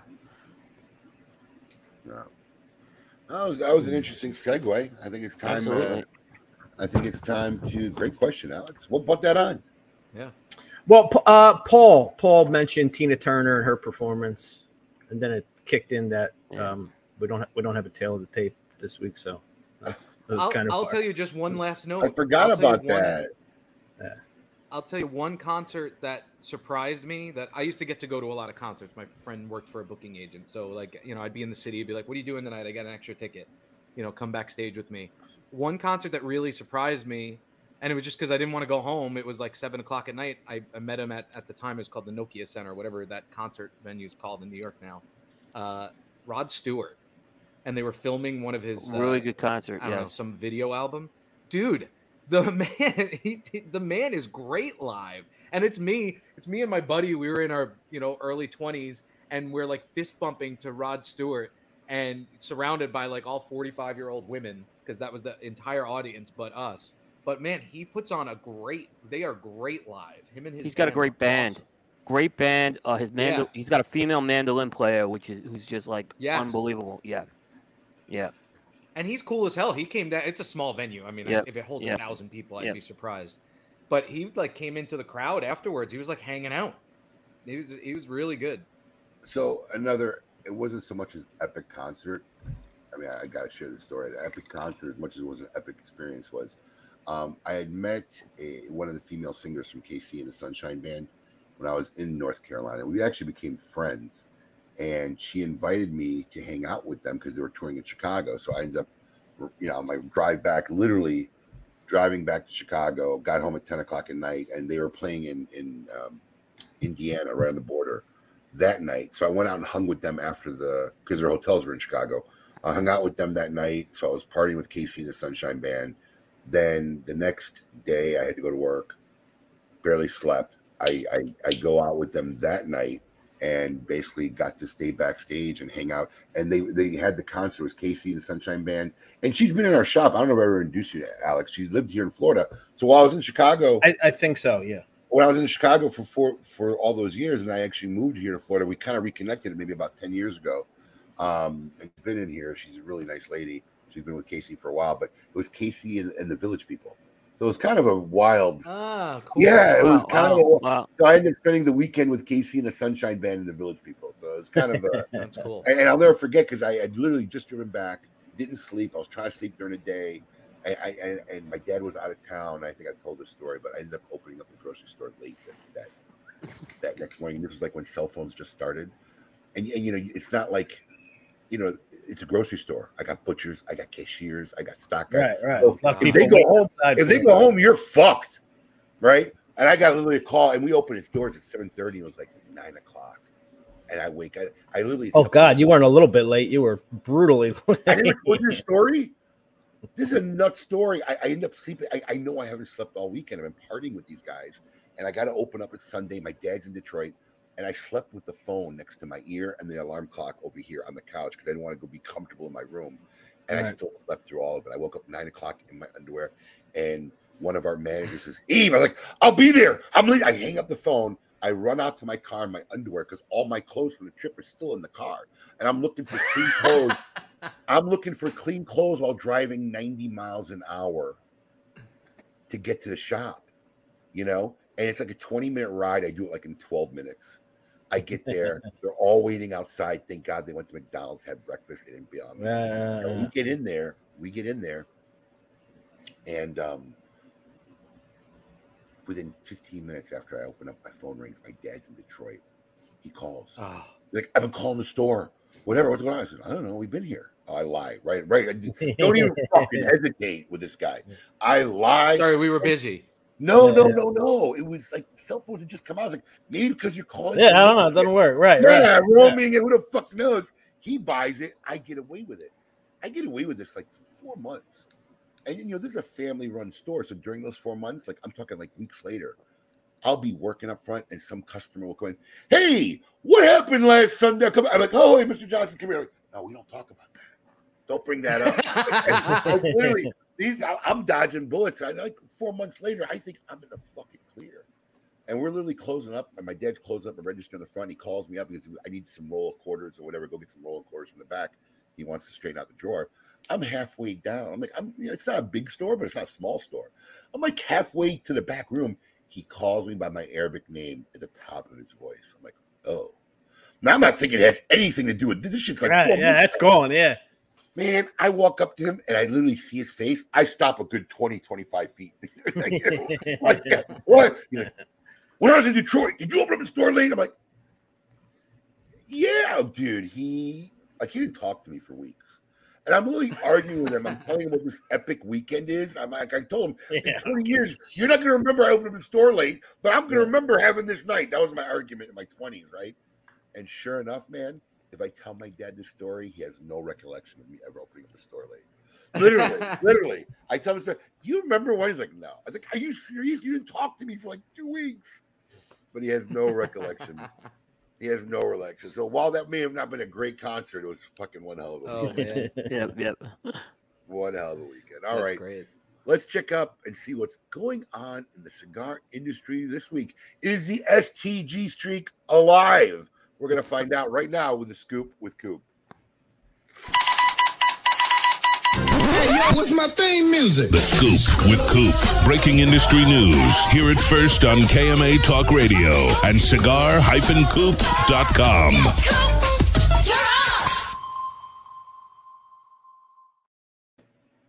All right. I guess we'll get right to it. The STG streak has started again. Wow. So it was broken a couple weeks ago after 9 weeks, but STG is back. They are releasing a new cigar under the Bolivar brand called the Bolivar Gran Republica.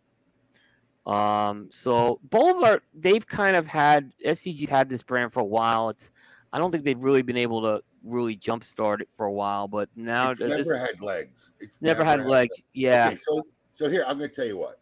So Bolivar was actually one of the Bolivar Gold Medal or whatever.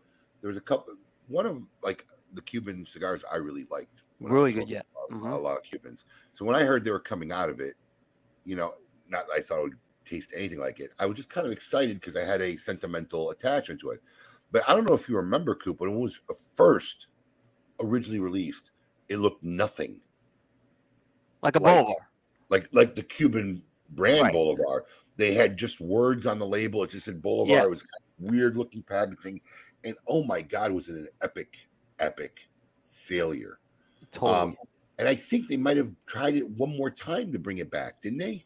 They tried another time, and then they did a release with Lost and Found in the Caldwell, which I really didn't understand what doing that. But this one, I'm looking at this, it's a lot more.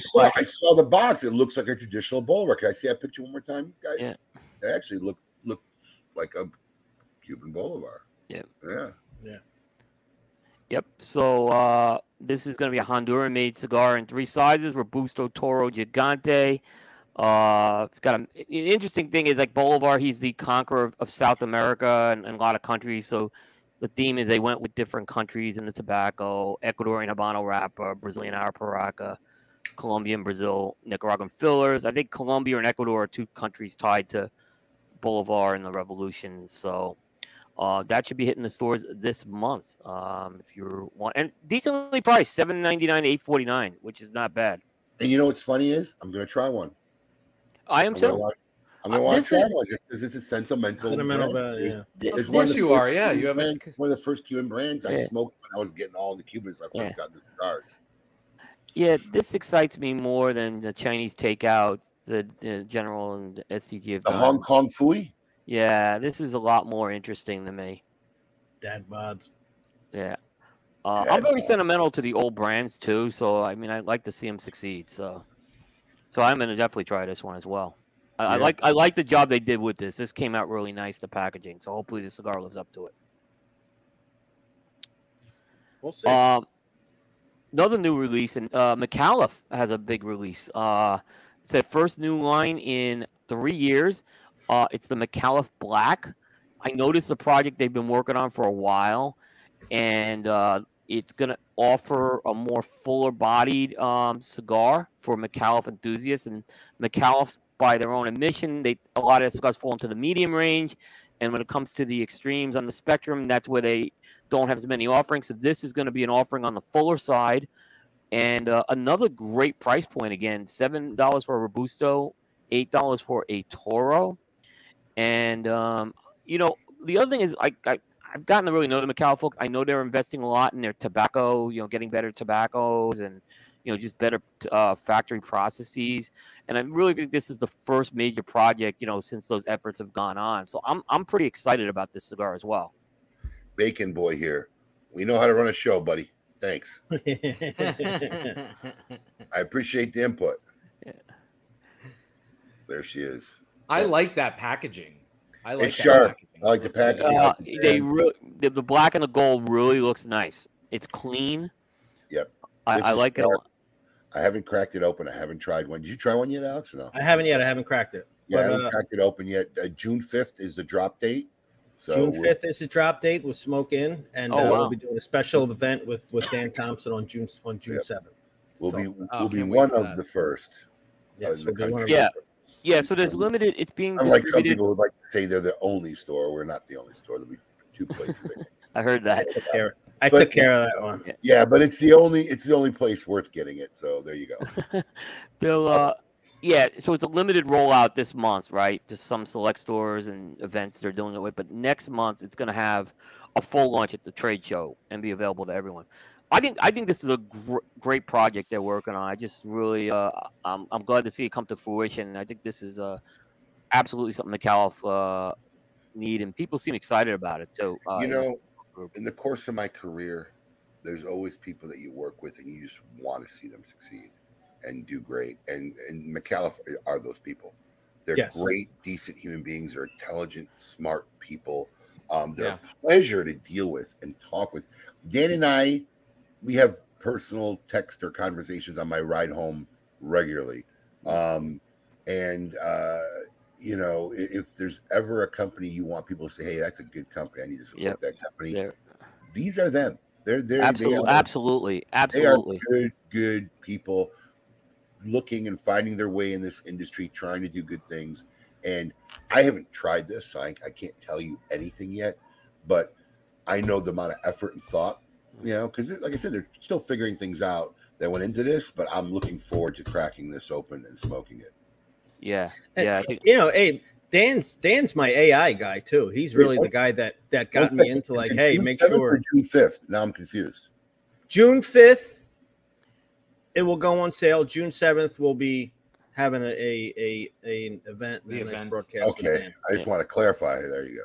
All right, but yeah, Dan was my AI catalyst. He was really the one with me, like, hey, don't miss out. Get on top of this stuff. And it's so far it's he's a great guy, man. I've had a number of personal conversations with him. He's just a really great guy. He's been a sounding board from just things. I think both of us have been sounding boards for each other on stuff too. Speaking of AI, I'm trying to figure out if, as a good parent, I should start getting my kids into AI. And yes, you should. Because what do you think? You think it's going to get less? It's only going to get more. Oh no, I just don't know how detrimental that'll be still in their developmental years. I mean, let's face it, social media and phones have already seen the adverse effect of them and on the kids. I mean, AI is just going to make it. I mean, while it could be a good career thing, it's like telling you, here's some crack, just do good with it.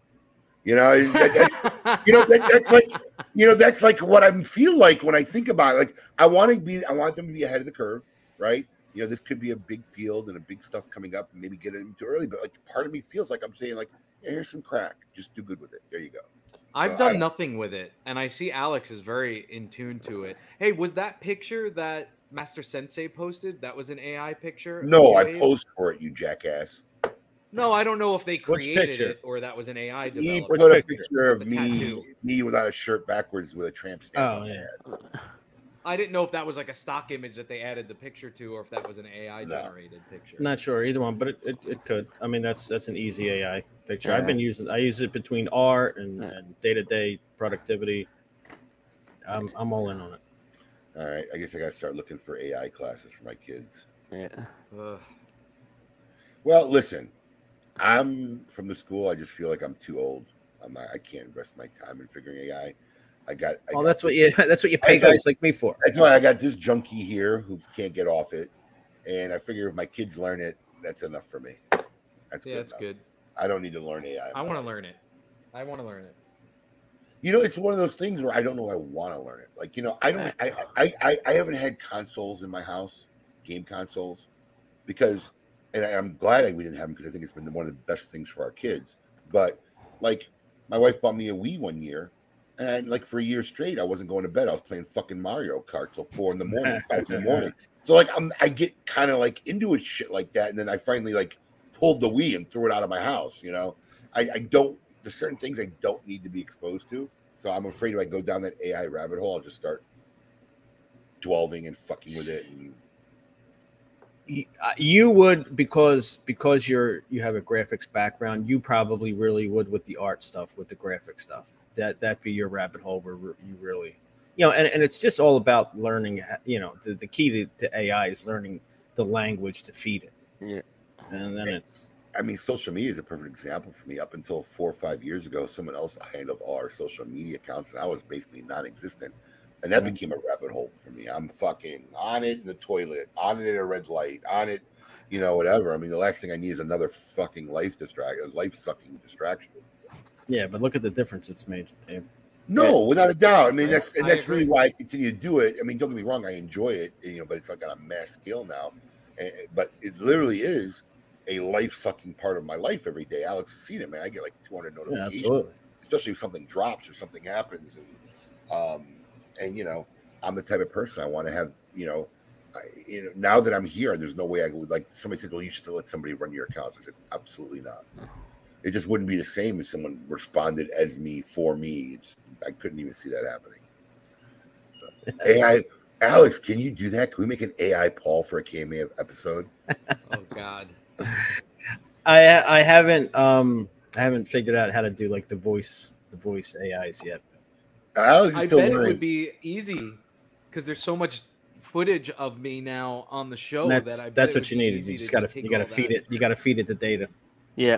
But I'll call Alex. I'm like, hey, can AI do this?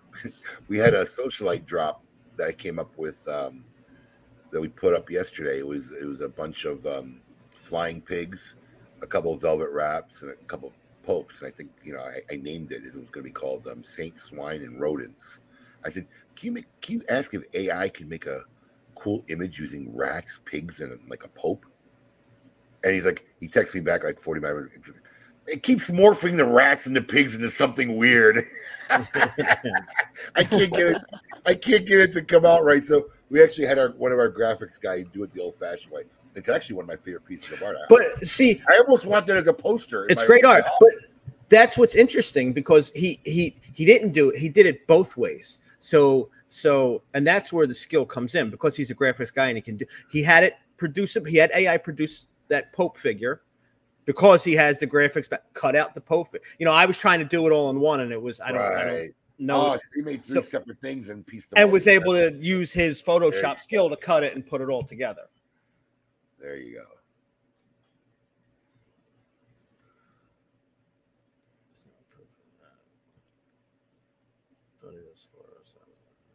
I don't know.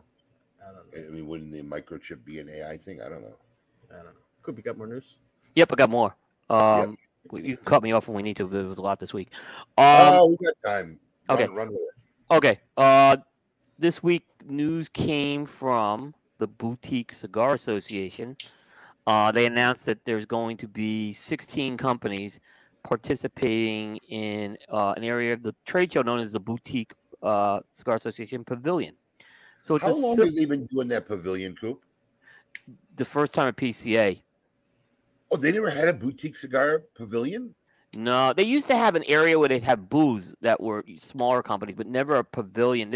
They borrowed this idea from, or they got this idea from the TPA, which was doing this.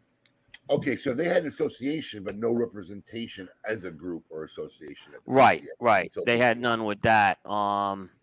So there's 16 companies that are going to be participating in this. So it's like I said, it's an area, and they have like kiosks type setups. It's a common area. We've seen. I mean, I should say this. Like Sutliff Tobacco has a similar setup at theirs. So it's not the first time, but it's the first time these boutique companies have kind of come together and done this. But Sutliff's little Sutliff verse that exists is all brands they distribute. It's brands they distribute. That's what I'm saying. This is disparate, which is different. Yeah. Right. Yeah, that's what's different about this. How do you think this is going to go over?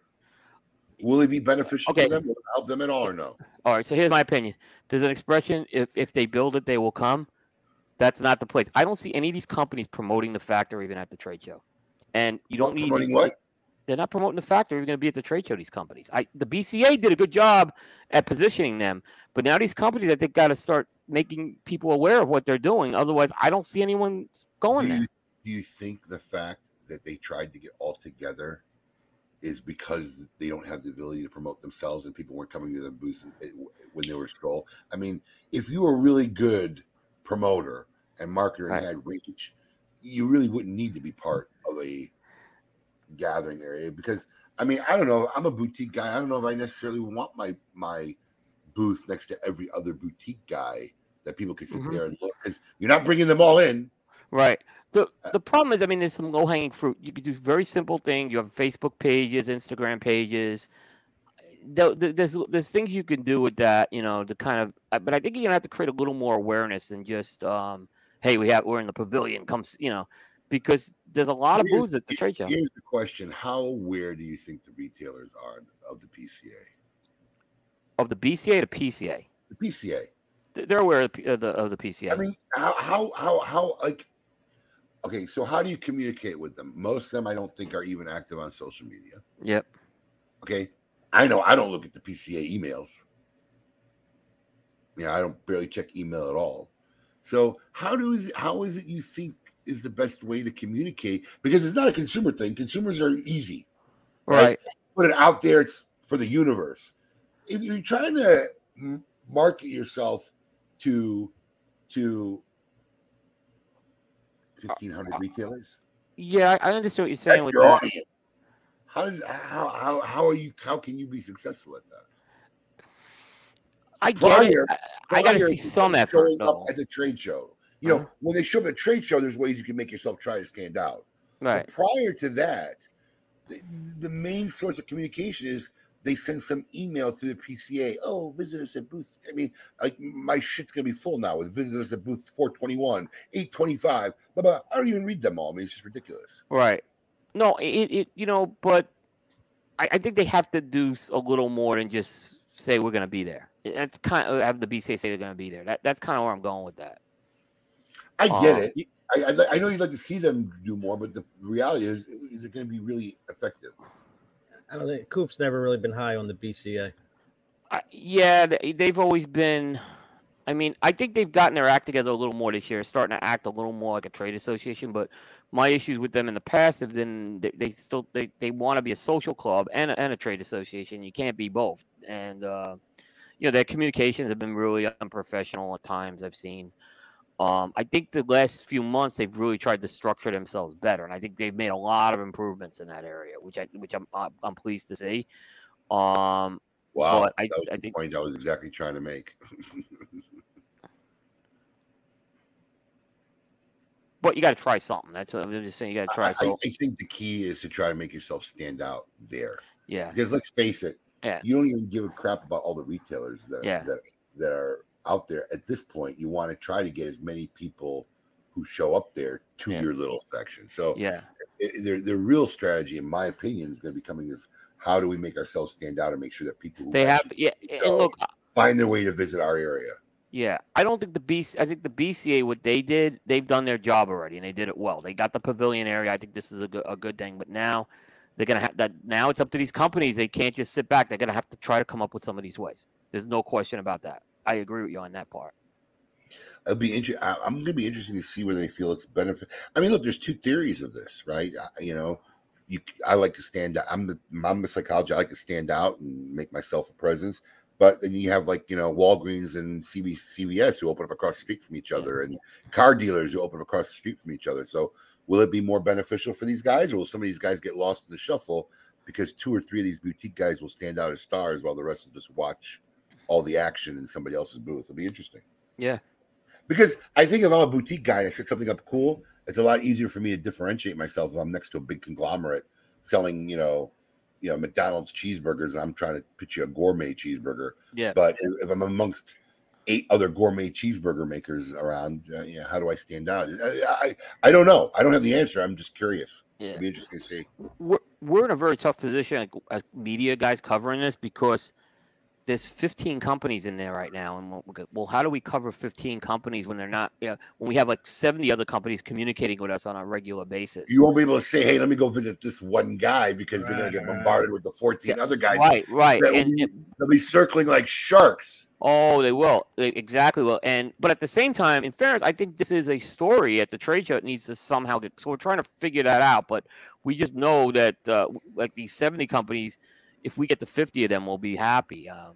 So we have to just figure out what works there. But there's nothing I've heard to say, hey, they got some interesting product or something that's going to make me go over there. Is what I'm saying. So I'm not. It's not worth me chasing down. When I have other companies that I'm dealing with. So right. I'm trying to figure out what Fuente's going to have at the booth is always a challenge. So will the Fuente Padron cigar be exhibited? I think it will, Abe. From looking at the map, it looks like they have this area that looks very similar to last year. They're going to show it again? I don't know. I actually now I'm wondering if I'll lose this bet now. I just wonder because of the fire now. If I'm an odds maker, you're still the favorite. You said that. You said that personally. Listen to me. Statistically, if I'm an odds maker, you're still the favorite. I'm still a long shot. But I'm going to tell you what. After this fucking Cracker Jack fiasco, you lose. I'm scorching the earth with your ass. Oh, I know it is. I am scorching the fucking earth with your ass. I know it's coming. It's fair game, Abe. If I can give it, I have to take it. Right. I'm bringing a professional camera crew. We're going to document the whole time. It's going to be a fucking trilogy. Just make sure the Coop logo's on that camera. You got anything else going on, Coop? I got 3 more releases. You guys cut me off when you have, but I'll just mention hit them up. We'll finish. Okay. First one is at the trade show this year. Casada is going to launch the Casa Magna 15th anniversary. It's going to be a new blend under Casa Magna. It's going to be made in the Dominican at the Casada's factory. And they've pretty much moved off Casa Magna production out of Nicaragua to their factory right now. So it's a slightly different blend. This is an LE release that they're going to be doing. And the 15. Here's a legend in the industry, man. I really hope he kind of tries to find, just because of my personal, relationship with him and Sal, who introduced me to him. I hope he finds his way back. I don't know if it'll happen. I don't think their products are bad. I think they've made great product over the years. They make great products, yeah. He just can't find their path. I hope they do. I hope this helps. I don't know if the hub's not going to help. Yep. Speaking limited edition, there is a new EP Carrillo limited edition coming out. It's called the Pledge of Allegiance. So it kind of combines 2 concepts, the EP Carrillo Pledge and the EP Carrillo Allegiance. But they're doing an Independence Day themed cigar blend. It's not quite clear if the tobaccos are borrowed from both. That's a little unclear. But what we do know is that there's a good chunk of American tobacco in the blend, Connecticut broadleaf and other U.S. tobaccos in there. So I'm actually this is kind of an interesting cigar to see come out there right now. This is I saw that. It looked kind of exciting. Price tag don't love. No, I don't either. I don't know how the picture got erased in the article too. I only saw the yeah. I had a picture. Paul stopped loading. Paul stopped showing the pictures anyway. He didn't even show the Casa Magna picture. I load them up for nothing. But yeah, $20 price tag, right, Coop? $20 for the $20 for the EP Corral, 15 for the Casa Magna. $20 for the EP Corral. Yeah. Paul's on my Disney experience right now, planning out next Saturday. Yeah. That's what he's doing on the window. No. And then the last thing that, is Las Calaveras, the 2023 edition was announced. This is going to be a Connecticut broadleaf brand out of my father, who's done all those. The kind of cool thing that gets every year is what the color of the band's going to be, because they change it up. This year it was orange, which I actually guessed it somewhere. We were guessing it because it's the 10th year of Las Calaveras, and orange is like associated with Tennessee. University of Tennessee. So that's probably what they went with that. And this will be coming out before the trade show. So keep an eye on that as well. Is that all you got? That's all I got this week. Well, that is the scoop this week, brought to you by William Cooper. Visit cigar-coop.com for always up-to-date news, rumor, and teaser free. Well, gentlemen, anybody have interesting Memorial Day plans? I got my Atlanta trip, but otherwise that's it. Yeah, I'll be around today though. Anybody else doing anything? Alex, I know you got basically a triage at your house, so you'll be fucking tending fucking. I'm just still baffled that we're 2 weeks in and I still haven't fallen. So I'm baffled that I haven't been sick. Paul, you having a great gathering of friends that you're not going to invite us to again? No, we're not doing it. But we're taking the cart over to a neighbor's later for a barbecue. But that's it. I bought a interesting thing today. So I've been always wanting to replicate the burgers I made and it's really funny because Dave Figueroa posted it in a memory. I saw that. How I won the burger battle. I've always been wanting to recreate that burger that I made for the burger battle, which is epic, but I don't have a flat grill at home. I got a regular grill and whatever. So I bought this cool stainless piece that you put on your charcoal grill. You just set it right on there on your gas grill, and you can use it like a flat grill.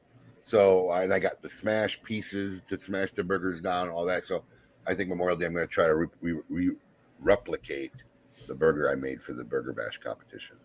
That's cool. I want a flat grill. I want to get a flat top. It's good that's what you need for cheesesteaks to really.